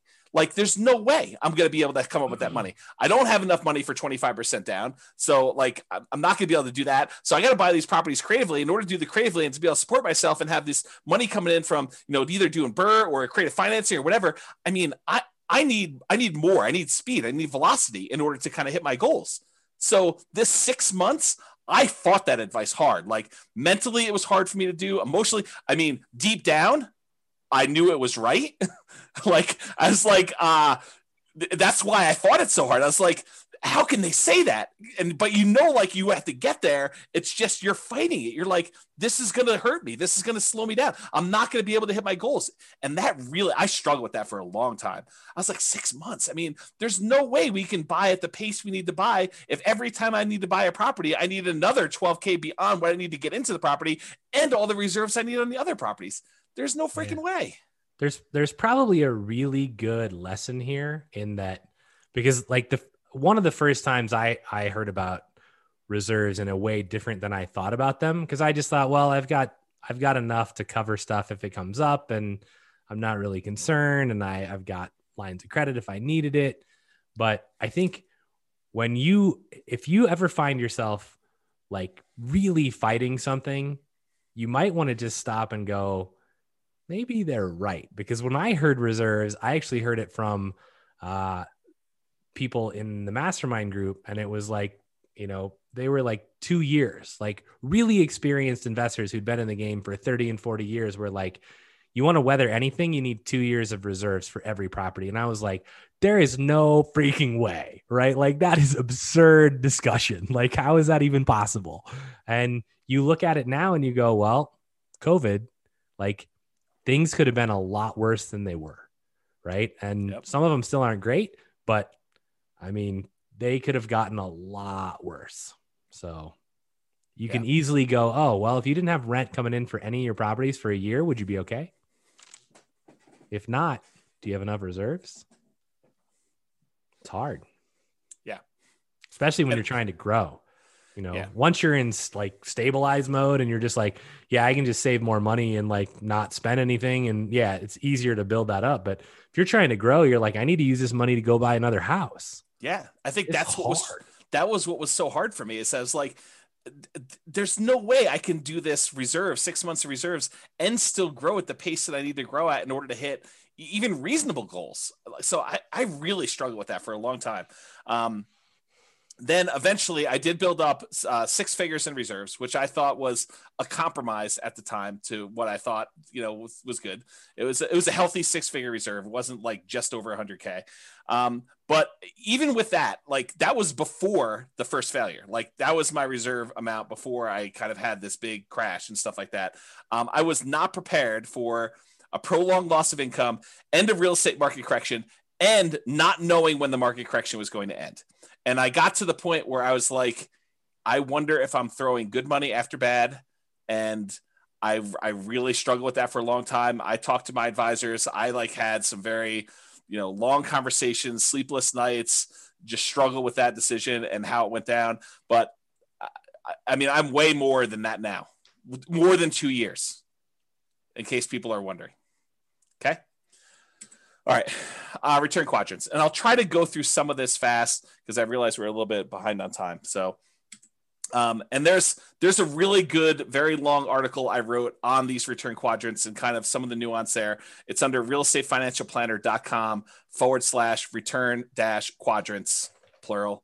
And if you go there, there's some detail. It's me writing out like almost a 2-hour class for you on these things. In fact, I probably should publish a book on this, but this is what I mean by the return quadrants, by the way. The 4 different areas you have returns, and then the reserves part here, and the total you get there. You guys will probably see me teach this in class.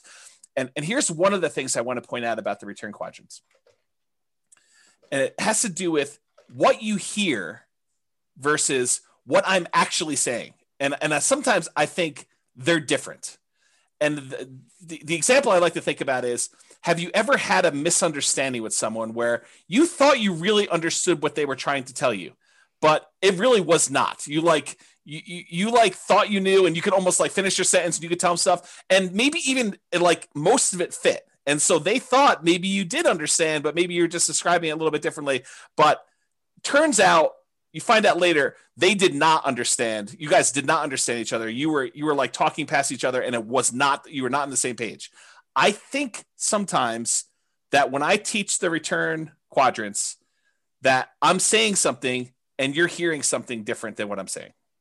So try to sort of listen to what I'm actually saying and not what you think I'm saying, because there's a lot here, and it's a lot of detail.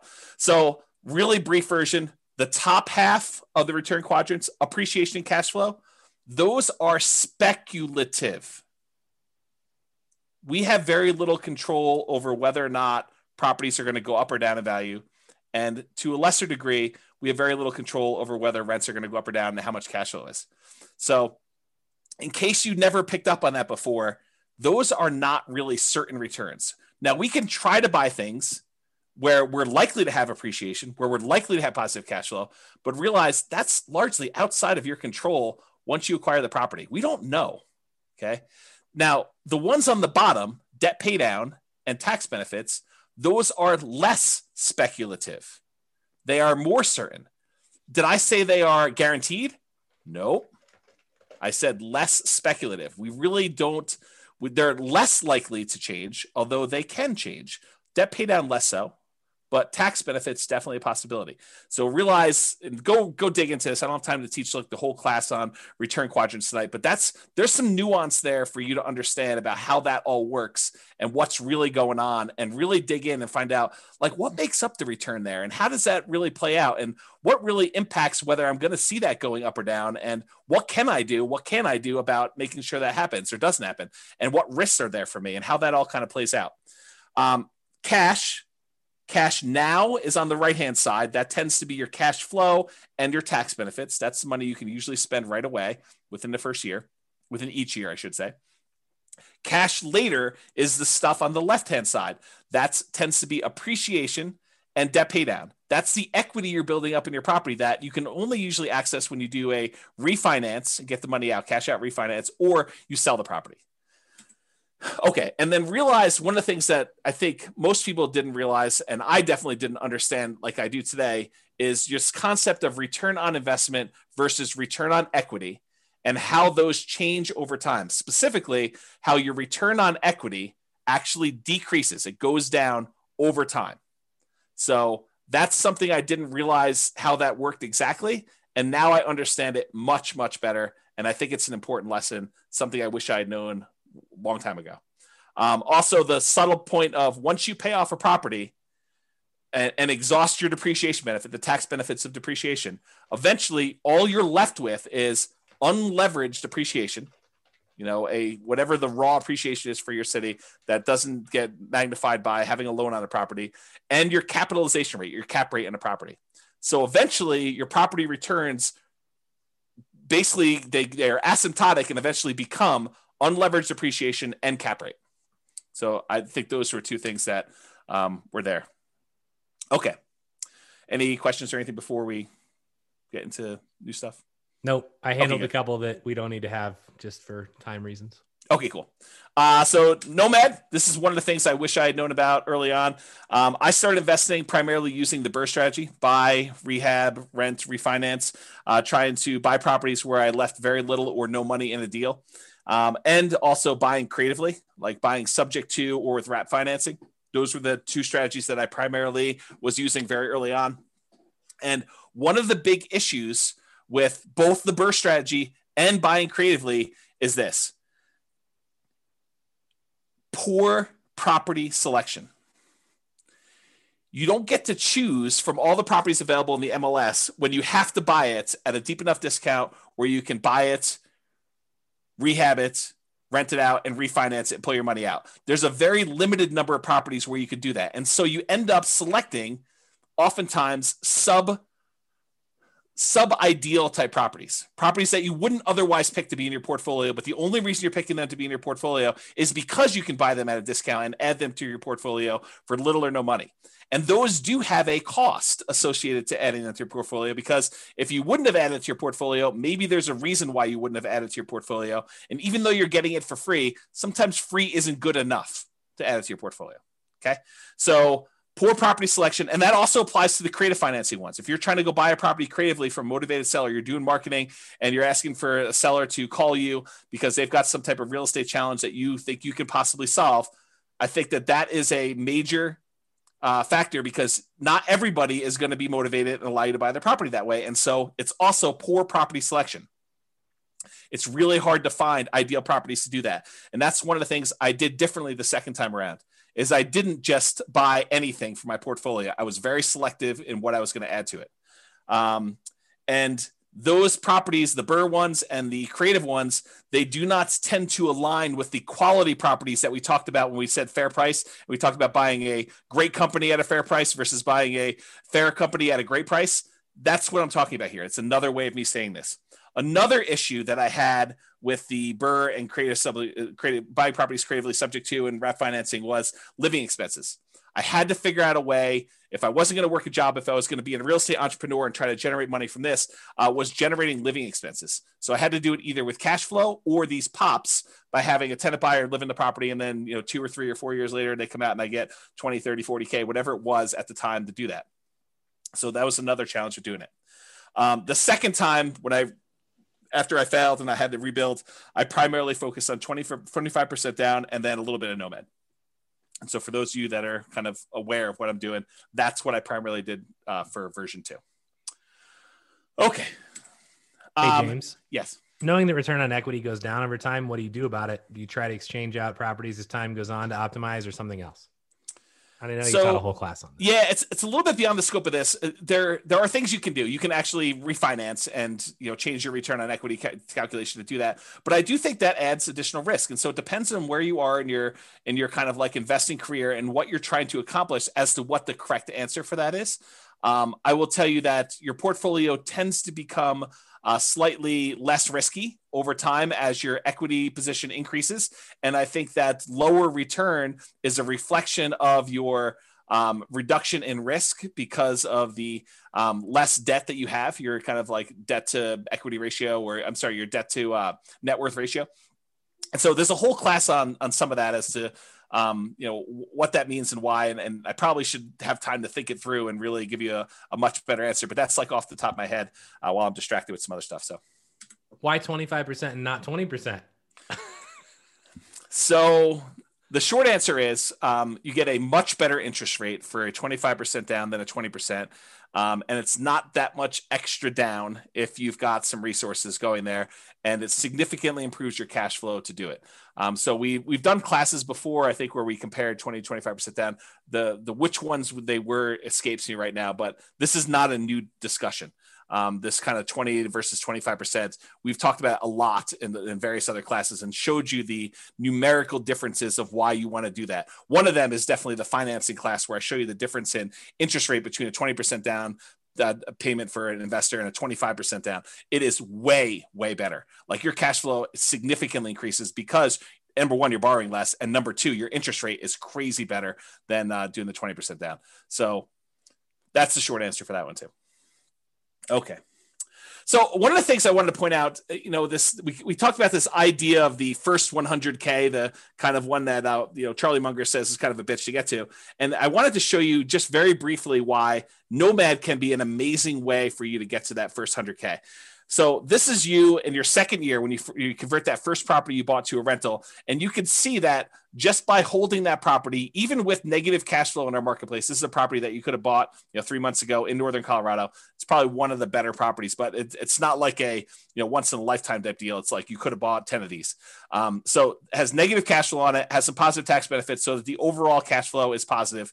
Appreciation on it was 11,000 or so, and debt pay down was almost $8,000. And so on that particular property, you made about $20-something thousand just by buying this. So that's in year one when you do it.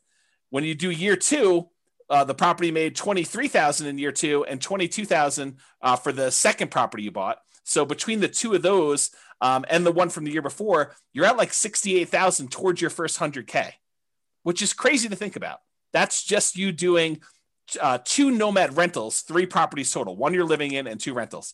And then if you end up getting to year 3, you have 25 from the first one in that year, 23 from the second one in that year, 23 from the third one in that year. And so you had a total of whatever this is, $70,000 plus what you had before. So you're at $141,000 by the end of year 4, 3 years with you as rentals. So you're way over that. Now you did have to contribute, down payments in order to get here.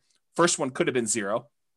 but probably 3% down to 5% down for doing some of those. But that's what's powerful about Nomad is it allows you to get these amazing kind of returns on the numbers. And I probably should do a whole class just on this concept of kind of getting to your first 100K, why Nomad is so fast for doing it. But one of the reasons why it's so fast is you're seeing 23% return, 25% return, 30% return on the amount that you invested, on your equity, actually, in this case, because it's a return on equity quadrant when you're doing that. And so I probably need to dive deep and do an entire class on that. But this is the short version as to what I didn't know, whenever it was 20 years ago when I first started. Oh, and here's the overall return on equity on all the properties. So your overall appreciation rate is 12.69. Your overall cash flow is slightly positive. Your overall tax benefits 1.85, and your overall debt paid out 8.83 for a total overall return of just over 20-something% on a return on equity plus R12 quadrant when you're doing that. So that's what's powerful about Nomad is you're getting these super high returns on your money for owning the properties, and that's going to help you get you there a lot faster. Okay. I think I'm making up some time. I'm halfway through, 36 slides.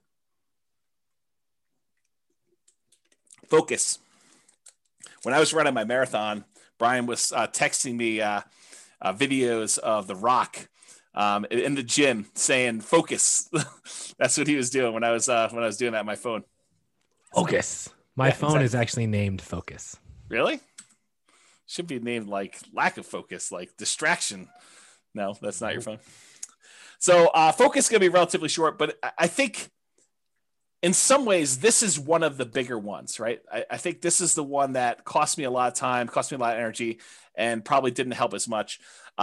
It's this idea of shiny object syndrome where, you hear about a new course on, I don't know, reverse wholesaling or option auction strategy or, flipping houses remotely or virtual wholesaling or whatever it is that's the new attractive thing of the day, or day trading or buying domain names or whatever it is. And you end up thinking that may be better than the strategy I'm doing. It would be a disservice for me to actually continue doing what I'm doing when this other thing could be 2 times better or even 10% better. It's this kind of like, you think that you're missing out on something.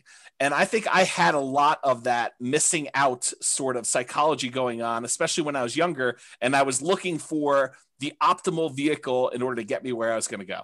And I don't know if anyone else has had that sort of, thing where you feel like I got to pursue everything because I don't know what I'm missing. And I could be finding something that's so much better than what, this person's selling me as kind of like their course or their strategy. And so I had a lot of that going on. So I was always looking for something better. Yeah. Like a fear of missing out. I think that's a good way of putting it too. And what I came to realize later on is an expert with well-used old tools is better than a novice with the latest, most high-tech, best tools available. Because I think the expert has skills in using their tools and they can accomplish what they need to accomplish a lot of times with really great skill and have a really great finished product, where someone who's brand new, even though it's a slightly better vehicle, slightly better tool set that they have, a lot of times they just don't use it very well and they don't perform very well. And so I don't know. I would think really hard about jumping ship all the time and trying something new. I would just focus and be patient and implement a strategy that, is in the top 25%, 20%, 10%, whatever you find is your particular strategy. But I wouldn't jump around to gain a little bit of extra thing, because the grass is always greener on the other side. You think that something else is going to be way much better, and you try it and you're like, oh, I didn't realize this was going to be part of this thing, or I was going to have to deal with this nonsense and stuff like that. So I think that's another part of it. Yeah. I mean, if you've ever seen me use like a regular saw versus a power saw, like my cut is much straighter with a regular saw, because that power saw is out of control. Yeah. I mean, that's probably true, I guess. And then here's the other part of focus. Here's a quote from the Bible: "Where there is no vision, the people perish, but he that keepeth the law, happy is he." And that's from Proverbs 29:18, King James Version. And I think about this a lot, because I think about how it was hard for me, and I think it's hard for a lot of people, that unless somebody lays out the entire plan in detail and thinks through the entire project and like says, these are the steps, this is where you'll be, this is what you need to do. I think for most people, it's hard for them, especially when they're brand new and they don't know what they don't know. They don't know what they're missing. They don't know what they need to do until someone lays out that in detail. It's really hard for you to have the vision of what you need to accomplish and how it gets you to your goal. And so this occurs to me, like when we started teaching Nomad, I realized right away that I need to put out, even if you guys don't use the 10-year plan of buying 10 Nomad properties, you need to have at least seen a 10-year plan so that you know, hey, someone has thought this whole thing through, and this is how you can get from 0 to owning 10 rental properties and what those numbers look like. Now, you may decide you only want to do 1 or 2 or 3 or 4 or 5 or whatever it is, but at least someone has laid out, 10, Brian says, but someone has laid out the entire plan for you and given you a vision. This reminds me of like someone who is trying to build a house without creating a blueprint first, or without creating some type of plan. It's like, does this board go here? Well, I don't know. I mean, unless you have a plan, you don't know if a board does go there or not. Maybe it should go there. Maybe it shouldn't go there. But until you have a very detailed, thought through, organized plan where you know all the pieces fit together and how they fit together and what order they fit together, you can get lost in this thing where you lose focus. You just don't know what you should be doing. So I think it was really challenging for new investors to kind of develop or see that a detailed plan in the future. So that's why we ended up teaching the Nomad the way we do. It's one of the reasons why I wrote the financial planner software, is because there wasn't anything available that made it easy for us to develop these plans and change assumptions and do all that. And then it's one of the reasons why I wrote literally the blueprints so you could take your plan and I walk you through what happens at different stages, all these different significant events and stuff like that. So I'm trying to help you with your vision process because I think that was something that was lacking for me.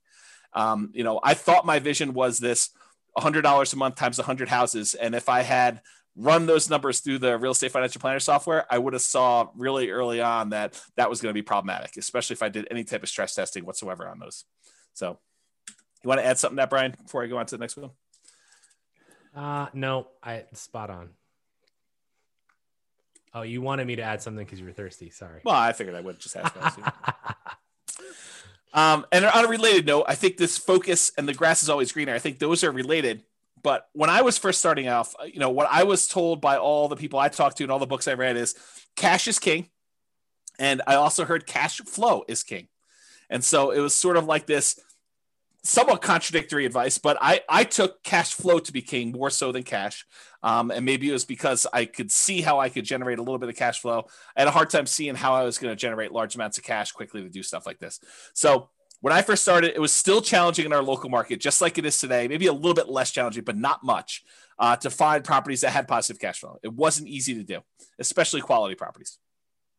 So I was doing things just like we teach in like the cash flow workshop class to improve cash flow. I was focusing on doing a lot of those things. The things that I was primarily doing was buying properties as, BRRRR, the buy, rehab, rent, refinance things, and also creative financing, because I didn't have 20 to 25% down payments. Maybe I could have scraped together 1 or 2 to do that. But after that, I was done. I mean, I would have been done buying. And so that was really hard for me. And I wanted to acquire more than just one property that had $100 a month cash flow. I was trying to do this fast. And I think that was actually one of the things that I probably made a mistake is I think I was trying to rush financial independence. I was trying to get there really fast, pushing it really, really hard to do that. And it's hard because I could see why some people might think it's conflicting advice when, Brian and I tell you, you got to work hard, you got to push really hard, you got to do it. But then I just told you that I think I rushed financial independence, but I don't see them as conflicting because they're definitely both true. I don't know if maybe Brian has some insight, but I could see that they're different in my mind enough, and I'm not sure how to vocalize that. Yeah, I think I think the second part of that is, being smart and not over pressing to like ruin your chances.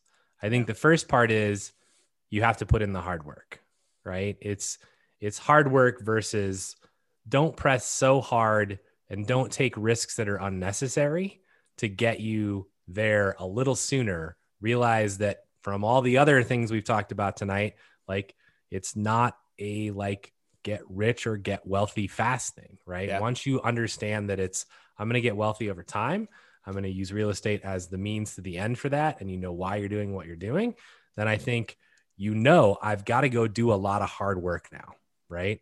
And, as an example to this, right? Someone asks, with the huge seller's market, houses going thousands above asking price, what is the best way to find a property at a fair price for Nomad, right? And James may have a completely different answer, but my answer is hard work. Freaking every property that comes on the market, analyze it. If it looks decent, go see it. Like, that's literally how you do it. It's just effort. It's like you continue to go until you find what you want and you never give up. Like, that's all that, like, that is literally the entire secret to my existence. Like, that is like the secret to all of my success, is that when people tell me it's not going to work, you're not going to make it, I'm like, whatever, see you when I get there. And then I just put the pedal down. Yeah, I'll answer that question slightly differently. And I think in our market right now, in order to do that, I would say you're not trying to buy 12 properties right now. Although the crazy thing is we could see appreciation and rents increasing for the next decade or more. And I would have made a mistake doing this. But I think if you're just trying to acquire one property, you're buying something that has good long-term economics. I think that's what you're trying to focus on, is buying something of quality that you would want to have in your portfolio 30 years from now. And it's possible that that property will have a dip in the short term, but I think over a very long period of time, if you pick a property of quality that is likely to have really good long-term economics, even if you're paying a small premium today, it's going to be cheap in the long run. And I think that's part of how I look at it now. Yeah. Yeah. So Dan says working hard does not equal rushing. Yeah. And Hunter says, that's actually a super interesting point. Thanks for pointing that out. In many ways, that's how I've interpreted hard work. Right. And it's not about how fast you can get there. Right. Like, if you were hiring an employee, would you rather have the person that rushed to get their job done, or would you rather have the person that did their job really well, but they both worked equally hard, but one rushed? Which one do you think has more mistakes, and which one do you think is the long-term employee? That's the person you want to be. Yeah. Yeah. That's definitely some good points about that. I mean, there's a lot of nuance and subtlety to some of this stuff. And I think that, especially since I've identified some, if I can get beyond the emotional attachment I have to some of these points and the kind of like carnage associated with it for me, I think there's some real good lessons for us to continue to repeat in the future for NCRAG. But I think, I just need to work on, I think, getting beyond that. Yeah. Unless there's something else, I'll get to continue on with this slide and then move and stuff. So when I was doing a lot of the BRRRR and creative strategy stuff, we could have found some deals that had good cash flow, that had decent cash flow. The challenge I had was those were really rare. They were like super infrequent of finding ones that were decent cash flow on that. So the challenge I was suffering with was I knew I needed a certain number of properties, 100 properties for me if I was just going to do $100 a month, and I was, and I was going to try to do 10K a month in passive income, or 200 if it was me and my partner, or I need to do $200 per month and have 100 of these. So for me, I had to get to this big number, and I was thinking to myself, if our pace is 1/10 of what it was, because I'm really selective in the properties that I'm buying with these things, it's going to take me forever to get to 100 properties or 200 properties. And that was one of the things I struggled with early on, is this idea of acquisition pace and deal quality. And I think I landed on the side of pace, at least for a period of time. And I think that hurt me. And I think if I had to do it over again, I'm not sure I would do it exactly the same way. I think I would have done more, having done it again a second time. I have done it with quality. I've done it with more quality type stuff than I have than pace and just adding stuff to my portfolio because I could. So that's something to kind of remember. And this is a slide. I won't go into a ton of detail. This was in the cash flow versus appreciation class. And it talks about how markets historically, some of them have had really good appreciation. Some of them have had really good rent appreciation. There are some that have had negative appreciation, but really good rent. And so it's like, this is a breakdown of how many existed for each breakdown of market.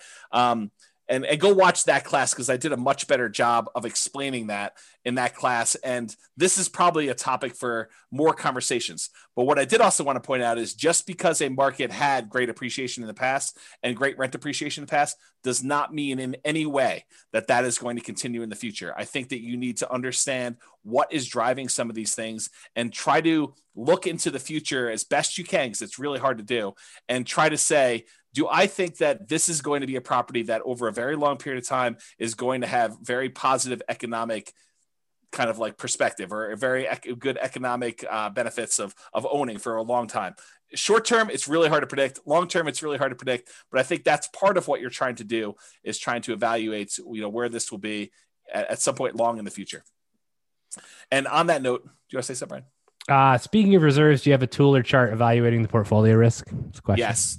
So in the Real Estate Financial Planner, there's probably 2 or 3 really good charts for risk evaluation. One of them is debt to net worth. The other one is a new chart. I'm not sure if you even got an email on it yet. It's liquidity, or account balances to debt. I think that's the other chart. So it shows you a measure of like how liquid you are in your account balances compared to your debt load. And then another one is the number of months of reserves for your entire portfolio. It adds up all the expenses on all of your properties, including rentals and owner occupants. It adds up all the expenses you have programmed in there for your personal like living expenses. And it tells you how many months you have of reserves for all those things for the entire portfolio. And you can see your kind of like reserve balance over the course of 40 years or 60 years or whatever you're running there. And I think that's another interesting metric. And there's more coming. Okay.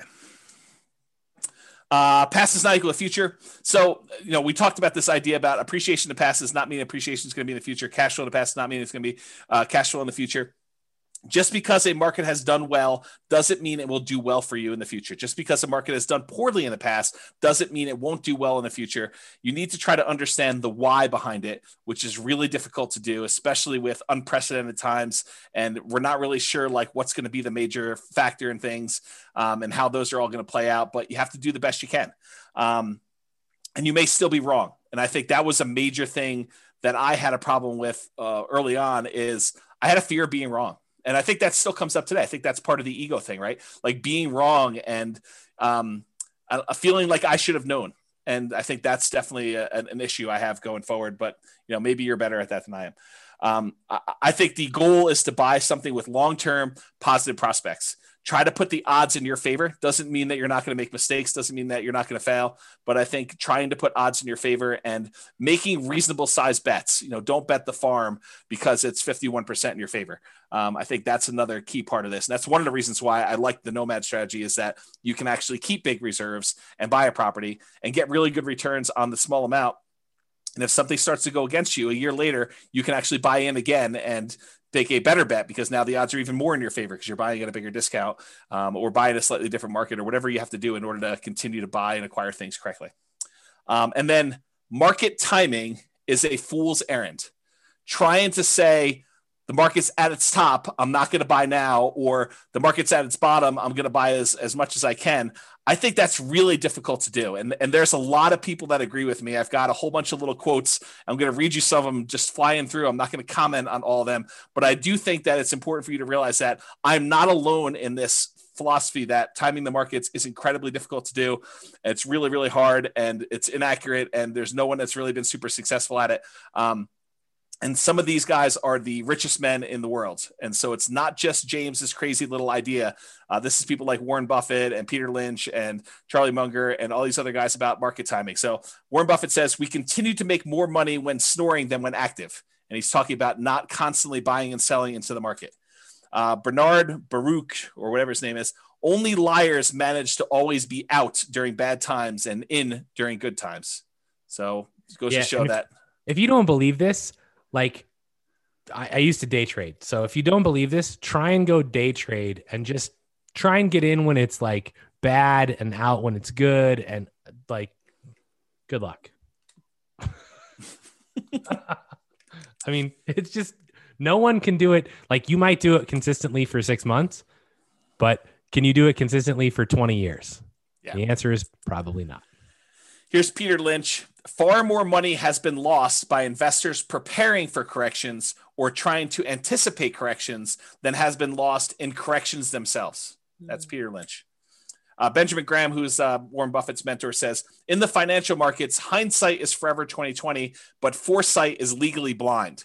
And thus, for most investors, market timing is a practical and emotional impossibility. Yeah. Another Peter Lynch things. I can't recall ever once having seen the name of a market timer on Forbes' annual list of the richest people in the world. If it were truly possible to predict corrections, you'd think somebody would have made billions by doing it. Good point. Daniel Kahneman says the average investor's return is significantly lower than market indices due primarily to market timing, them trying to time the market. And we've discussed that before in class. I've shown stats on like, hey, people tend to get out too early and they don't hold, and then they try to buy back in and it's already higher and they end up losing the entire game. Totally agree. John Bogle, the inventor of index funds, basically says the idea that a bell rings to signal when investors should get into or out of the stock market is simply not credible.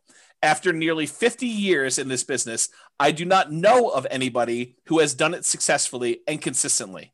I don't even know anybody who knows anybody who has done it successfully and consistently. Yet market timing appears to be increasingly embraced by mutual fund investors and the professional managers of fund portfolios alike. And I think that applies to the real estate market as well. Here's another Warren Buffett quote. We've long felt that the only value of stock forecasting is to make fortune tellers look good. Even now, Charlie and I continue to believe that short-term market forecasts are poison and should be kept locked up in a safe place away from children and also from grown-ups who behave in the market like children. And part of that comes back to like the shiny object syndrome, right? Yes. You're like, oh, I'm doing this. Oh, that looks really good over there. I could make more money. And then you switch. And then guess what? You're getting in and out at the wrong times because you're just switching. Right? Totally agree. Don't time it. And I think that was something early on. I think really early on, I didn't realize that there was like market timing. I was like, I'm here now. I'm going to invest. I'm going to just do this, because I don't think a lot of books were talking about market timing back then in the real estate side. It took me a while to find the stock stuff. Okay. But I think that was one of the things. And then eventually I was like, yeah, maybe you can time this. Maybe I should go and find a market that has better economics and try to do it there. And, there's a whole bunch of weird stuff. Alan Abelson says, do you know what investing for the long run but listening to market news every day is like? It's like a man walking up a big hill with a yo-yo and keeping his eyes fixed on the yo-yo instead of the hill. Our market goes up and down, but it tends overall to go up in general. Henry Earl Singleton says, I don't believe all this nonsense about market timing. Just buy good value, and when the market is ready, that value will be recognized. I think that's the concept we're looking for here, is buying something of quality. Jonathan Clements says, what to do when the market goes down? Read the opinions of the investment gurus who are quoted in the Wall Street Journal. And as you read, laugh. We all know that the pundits can't predict short-term market movements, yet there they are, desperately trying to sound intelligent when they really haven't got a clue. And I'll comment on luck. And I didn't want to disagree with you up front, Brian, when you said that. You said something about luck, and I had a slightly different interpretation of luck, but I wanted to just point out like how I look at it on this slide.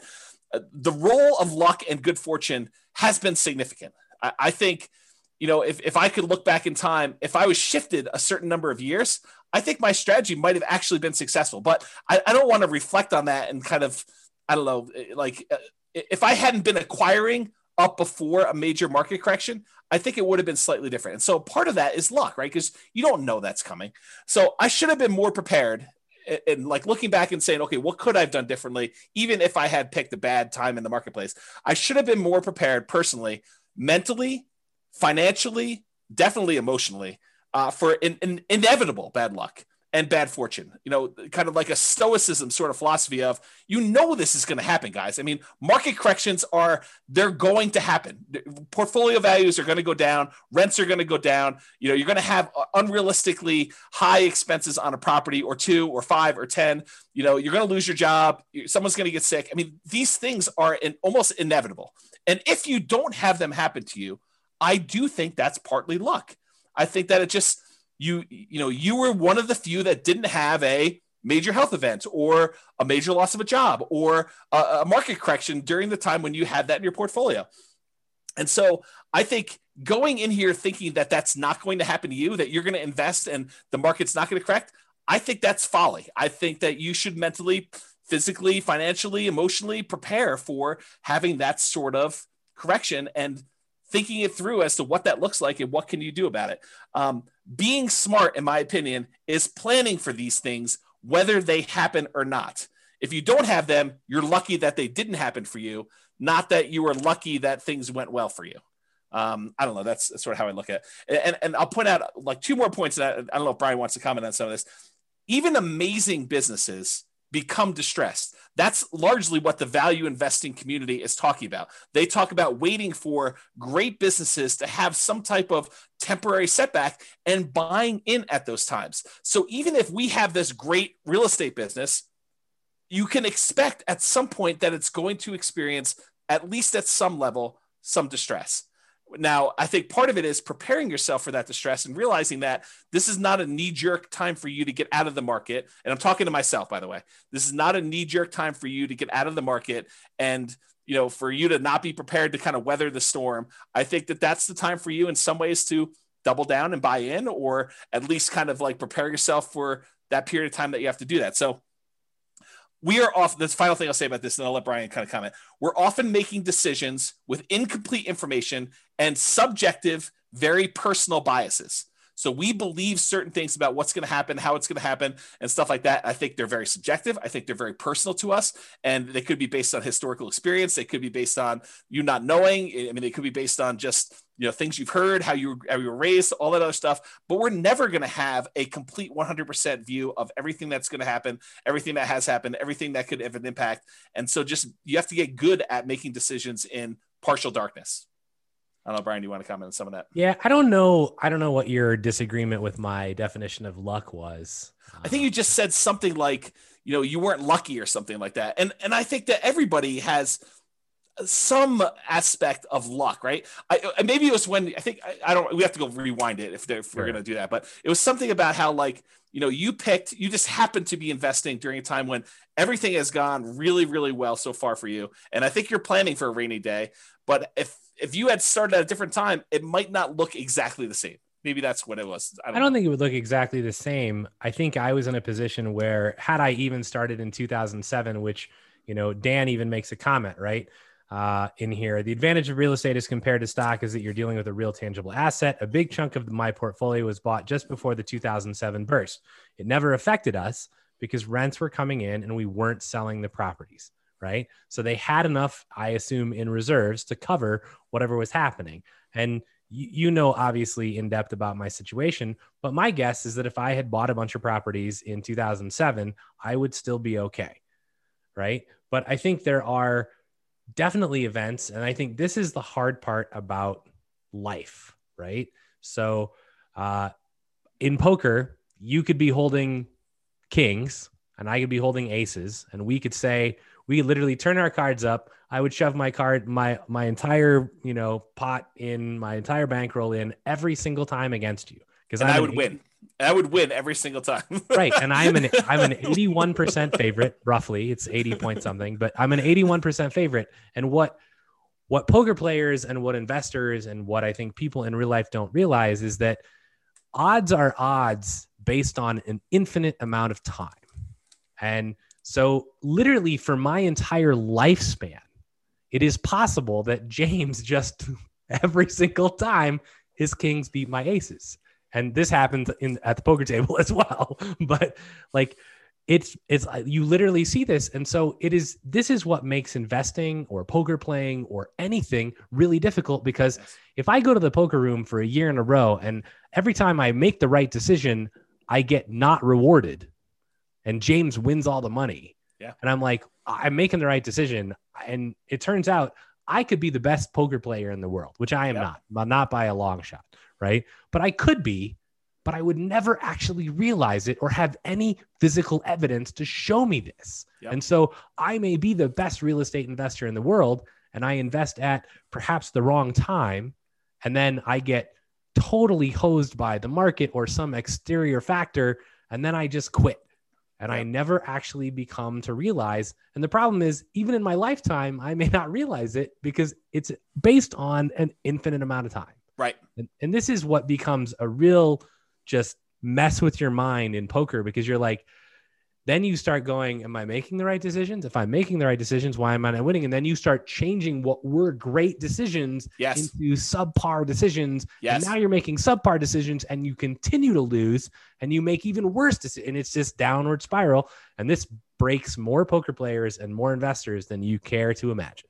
Yeah. So even in real estate, like looking back at what happened in the past, you don't know what was the right decision a lot of times. And you don't know what were the things that led to your demise. And so you can look back and think to yourself, okay, I thought this was correct. Should I repeat this in the future? Should I do this again? Or is that the wrong thing to be doing? And that's what caused me to fail last time.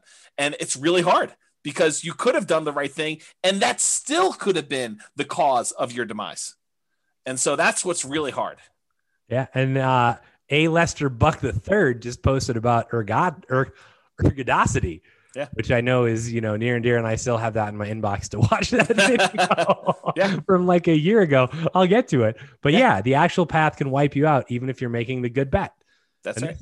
This is where, if you read any of, Malcolm Gladwell's books, it's like, who are the great hockey players? It's the people that got lucky and were born in a certain freaking month. Right. I mean, it's part of that is luck. Why is Bill Gates where he is? It's because he was born at a certain period of time, had a certain opportunity, was at a certain location that had a computer in their school, and that was everything. Right? I mean, there's other things that go into it, but without that, it probably doesn't happen, even if you had everything else. Right. And I mean, and so to back that up, there's also a literal shit ton of hard work, right? Yes. It's not just he happened to be in the right place at the right time, because there were lots of people that were in that exact same age, exact same location, and didn't do what he did. What made him different? He worked really freaking hard. And I can attest to this from having seen him work. Yeah. So, nomads have the good fortune of being in America with our mortgage rules. Jason says, suck out for the win. Yes, James definitely has a good luck in the poker realm. So, would you recommend for someone just getting started, is it worth putting the first couple of properties in an LLC or just use an umbrella policy? So all the LLC and asset protection classes are posted. So go watch those. That is a 15-hour answer. Yeah, there's literally 7 hours of stuff on there. Just two classes from Brian and one class from me. Yeah. And the short answer is maybe. So deeper understanding of income and expenses, really understand the economics of income and expenses on your property. I think that was something I was missing.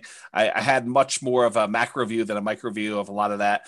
What actually impacts and affects your income, what impacts and affects your expenses on a property. Can you do things to help rent go up? Can you keep expenses down? And this is largely that whole capital expenses class Brian taught. Take that and expand it out to other areas besides capital expenses. And you sort of understand where I'm coming from with this. Is Brian does a ridiculously amazing job spending 2 hours going in and showing you why capital expenses can kill you if you're buying the wrong types of properties and how all that plays out. But realize that's just one field on the spreadsheet. And you really need to have that level of thinking for all the other areas of the spreadsheet as well. And thinking about things that you have control over, things you don't, and what can you do about it and how that all works out. The capital expenses happens to be one of the big downsides of that initial, buy, rehab, rent, refi type of strategy, and buying creatively, because you have very little control over what properties you get. And sometimes you're taking on, risks that they're hidden beyond the spreadsheet. They're not just clear as day on the surface of the spreadsheet. So just realize that was one of the challenges I had personally. And then I think finally, sharpen the saw. I think this is the last one. Constant improvements. So you're never done learning.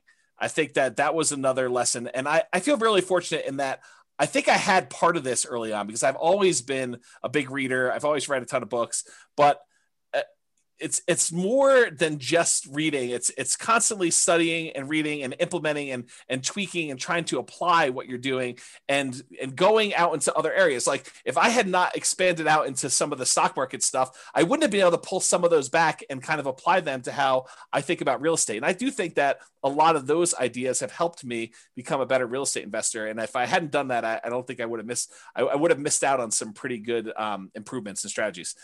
So you should also take time to think and reflect and plan. I think that that's one thing that I probably didn't do as much of.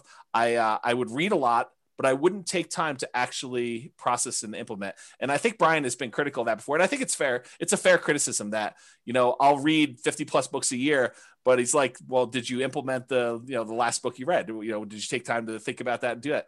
And sometimes it's no, but sometimes it is yes. I mean, sometimes I do that. And if I take a break after a while, I try to go and, I don't know, put it all together and make it all work. But sometimes it's hard to synthesize after you've been away from a book for 4 months that you only read once. So it's a fair criticism and one that I think I should do better on even in the future, but I definitely didn't do nearly as much of that in the past. And then related to this is test your assumptions. You have an assumption about how things work or why things the way that they are. And I think you need to ask yourself, is that really true? Is that a true assumption? Or is it just been that way for 80% of the time and I haven't seen the other 20% yet? And what if the opposite were true? Or what if that was not true? And think about what that might look like and say, that's really problematic for me. That would be devastating for my portfolio or devastating to my plan, and make appropriate plans for that, to think things through like that. So I can still make mistakes. I do all the time. I'm still working on that. I hope you guys are as well. And Charlie Munger says, in my whole life, I have known no wise people over a broad subject matter area who didn't read all the time. None. Zero. You'd be amazed at how much Warren reads and at how much I read. My children laugh at me. They think I'm a book with a couple of legs sticking out. So that's a quote from Charlie Munger. The compulsion to push and achieve. I think this was a mistake of mine too. I was ultra competitive and driven and going for speed. I think that I was really pushing hard early on. Not sure I completely understood or understand even now work-life balance. And so that's just something to be aware of and something I could do better at. Definitely, I was way worse when I was younger. Now I think I've made some progress, but not nearly. I still don't think it's nearly good enough. In fact, it wasn't until like about this time last year when I actually started taking off a single day a week, one day, and now it's Sundays. So, and I think that's what people maybe don't understand, right? Is that it's whether it's real estate or Amazon or whatever it is that we're into, like, it's not, oh yeah, I went to work from, 9 a.m. and I quit at 4. And like I don't need to do that. Right.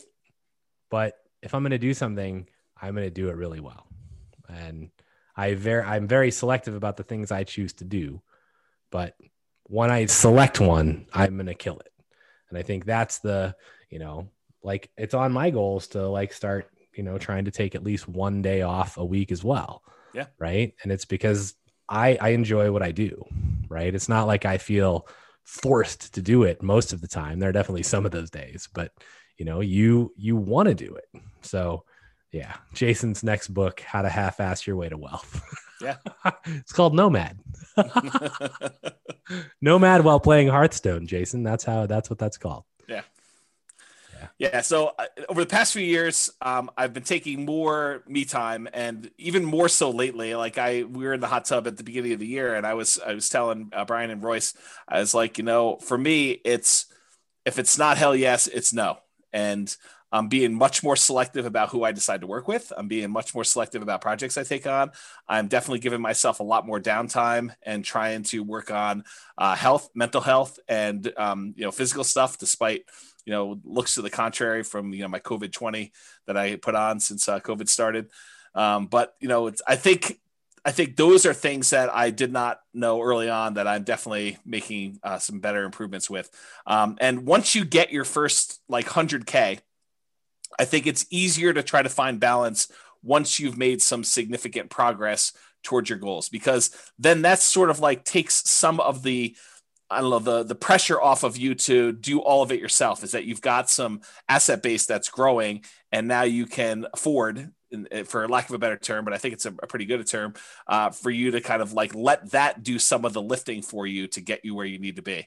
But it's hard to justify doing that when you're not at 100K, and probably even more than that, honestly. If it was me, you may have different goals on that, but I think you get to a point where that starts being enough, and now you're sort of like, okay, I can definitely not coast, but do less than going crazy 7 days a week, 24 hours a day, doing that. And I'm trying more not be stupid now than to be smart. And I know that sounds like a weird thing, but I'm just trying to avoid making major mistakes.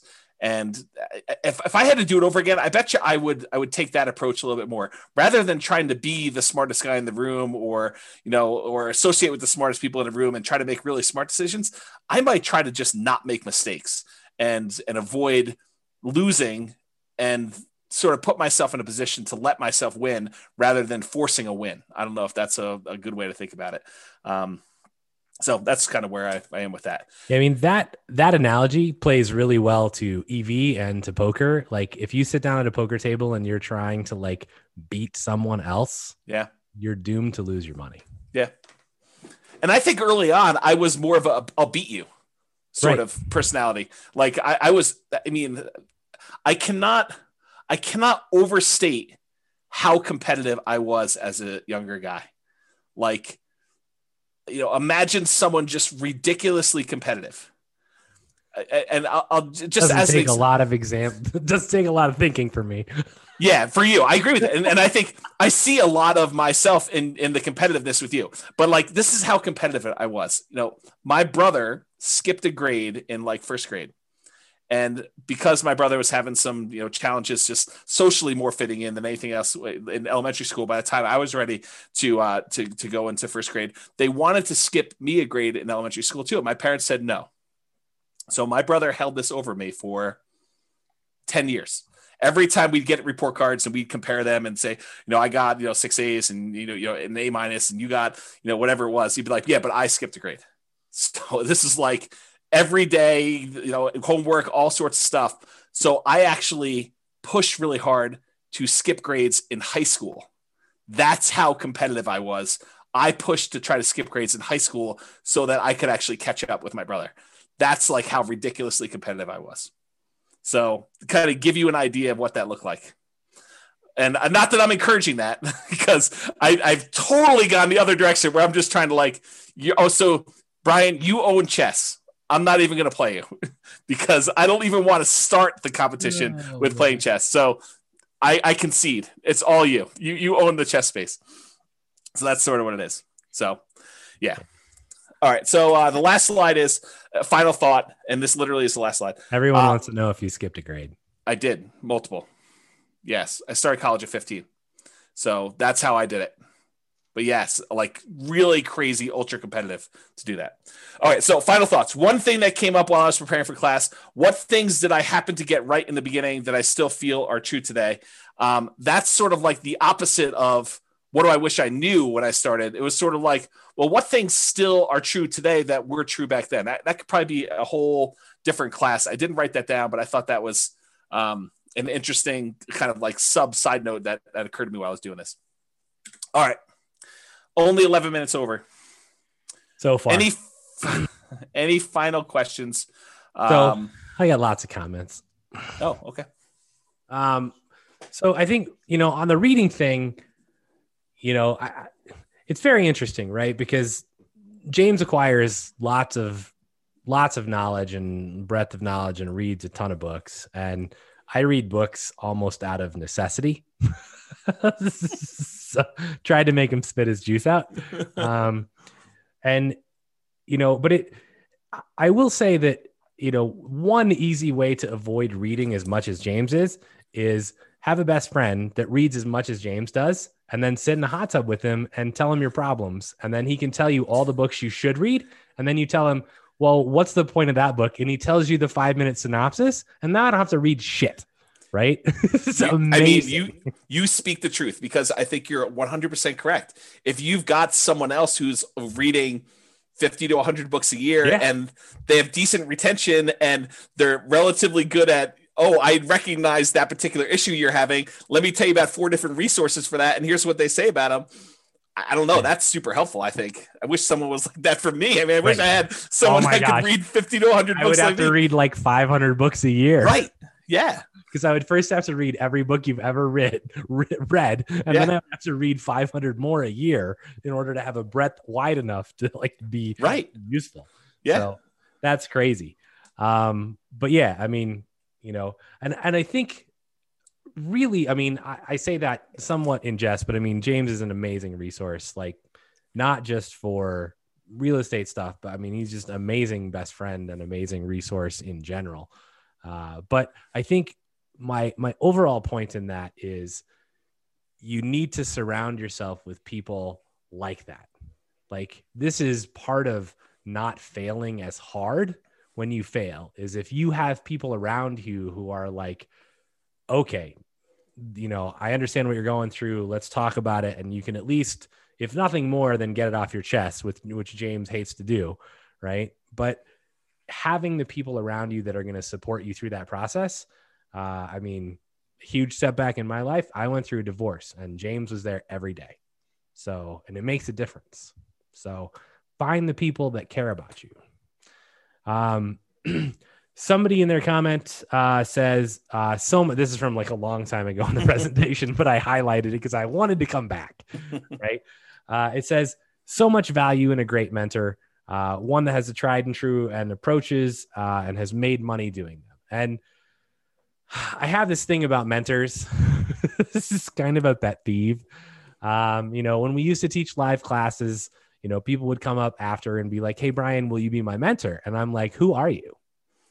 And it's like, so I think there are great advantages to having an amazing mentor, but if you as their mentee are not delivering value back to them, then you need to reevaluate your relationship.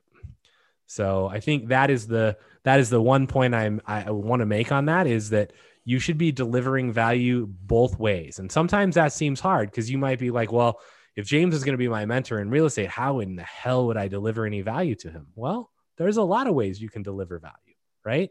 I mean, James is amazing at lots of things, but James needs advice on other stuff too. So, you know, James needs to share stuff, you know, every once in a while, you know, in a hot tub once a year or something. I don't know. But, you know, I think I look back to when I met James and I sought James out because I had basically heard that, you know, James is the person I needed to talk to. And, you know, he talks really fast, and I was like, great, because I listen really fast. So let's go. And so I met him and we ended up sitting down and talking for a while. But, you know, some of the first conversations we had, like I went to him to find out what to do for real estate investing, but he very quickly learned that he could turn to me to bounce his business ideas off of. Right. And so we would go on hikes and spend 3 hours talking about what his business strategy was. And that wasn't an expected thing, right? Honestly, I was just looking for like, okay, who's the best freaking resource for me right now because I want to do this, right? And it turns out, well, for me to actually get what I needed, I had to deliver value back. So make sure that you're doing your mentors, you know, well in delivering value, and it could come in many different ways. So let's see. It's time to start reading comments. Skipping grades, we covered that. Thank you for your honesty and for sharing. Really appreciate you. You guys could offer an ultra premium class, James in the hot tub sharing thoughts. We are going to do a hot tub class at some point. Oh man. Blink. I'm not sure if that's a reference to Malcolm Gladwell's Blink book, which is on my bookshelf right there. That's a good book. Don't forget to rent Ferraris and bikini models for your YouTube shoots. I wonder who made that comment. I can only guess. Yeah. So Hunter says, I've watched a lot of NCREG classes and I really feel like this is one of the best ones I've seen. Investing in real estate or anything has been deeply psychological and almost spiritual even. So it's cool to hear you both touch on something different than the spreadsheets, numbers, and ROIs. The emotional game is super important, which I couldn't agree more. Thank you both a ton for sharing some of your backstories. Good stuff, fellas. Don't look back. Boston. Brian has a great point about the mentees. Amazing class from Nick. Thank you, James. Thanks, Brian. This is definitely one of the best classes I've seen from you, which I said at the beginning probably is going to be that way. I put a couple suggestions on the website from Dan. Still works. Thanks, Dan.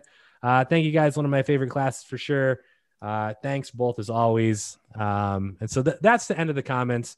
And like, I mean, I share, I obviously I went through divorce, and that was, I think, pretty rough, cause you just don't know what the future holds. And, I think that's a tough thing, but I think one of the other things that was really impactful, and I look at as just, I don't know if it's being greedy or being stupid, or just, you look at things in one way, and it's almost like a culmination of a lot of the things that James talked about. Like, I worked at Microsoft, we had stock options. And at one point, like, I looked at it and I went, I mean, I even told my close family this. I was like, alls I need is one more stock split and it goes back up to 120. And like, I've got $2.5 million and things are like, I can retire. Right. And it was like, and then it was like about at 120, and then it plummeted to 30. Right. And you watch what you thought in 2 years would be $2.5 million turn into dust. And I can tell you that was horrific. And like, you're like, okay, well, how do I deal with this? And it's like one of the things I lost a lot of sleep, much like James did, because for me, that was like, I had pushed really hard. Right. And it was like all of that reward was suddenly gone. And so how do you deal with that? I mean, it's very difficult to come to terms with. It's very like hard to understand, like, okay, is that 10 years or 20 years for me to get back to where I was? Will it ever happen? Like, you have no idea. And in some form, you lose your self-confidence. Yep. You continue obviously to work, but you're like, man, like, what an idiot. I should have, like, when it hit $1 million, I should have just sold it. Like, what was I thinking? I was 25. Yep.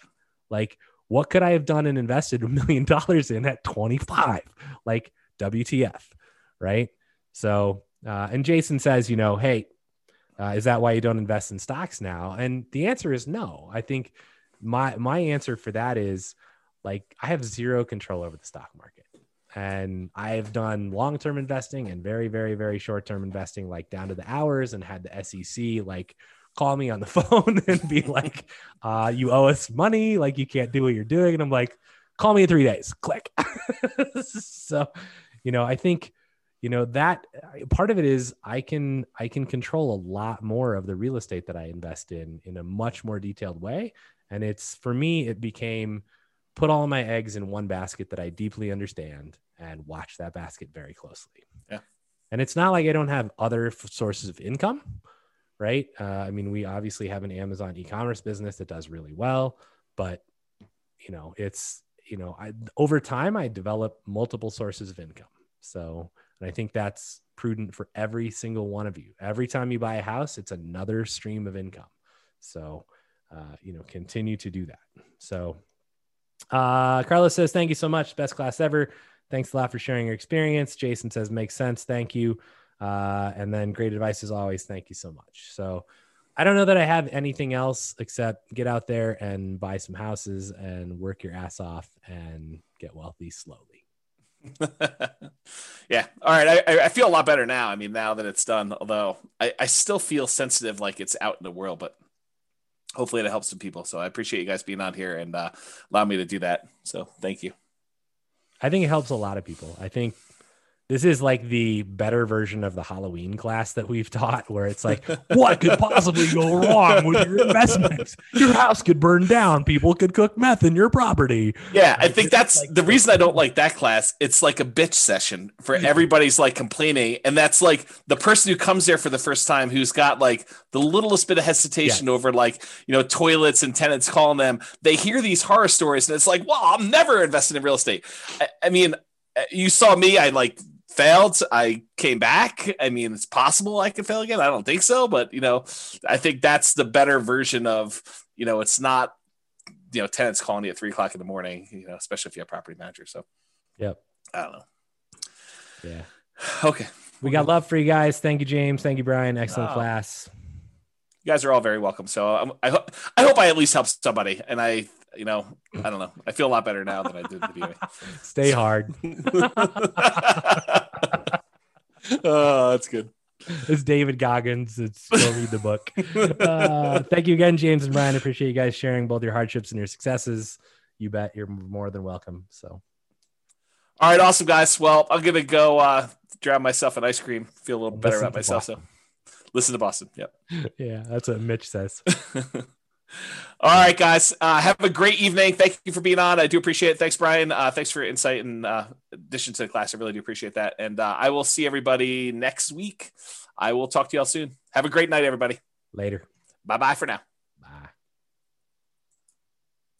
With home prices up, mortgage interest rates up, and rents up, but not quite enough to counteract the higher prices and interest rates.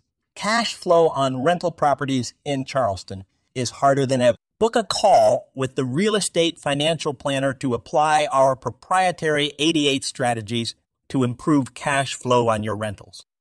See the show notes for a link to schedule your call and improve your cash flow today. If you're a real estate agent, lender, or professional in Charleston that wants to help our real estate investor listeners, consider reaching out to learn about collaboration opportunities with this podcast.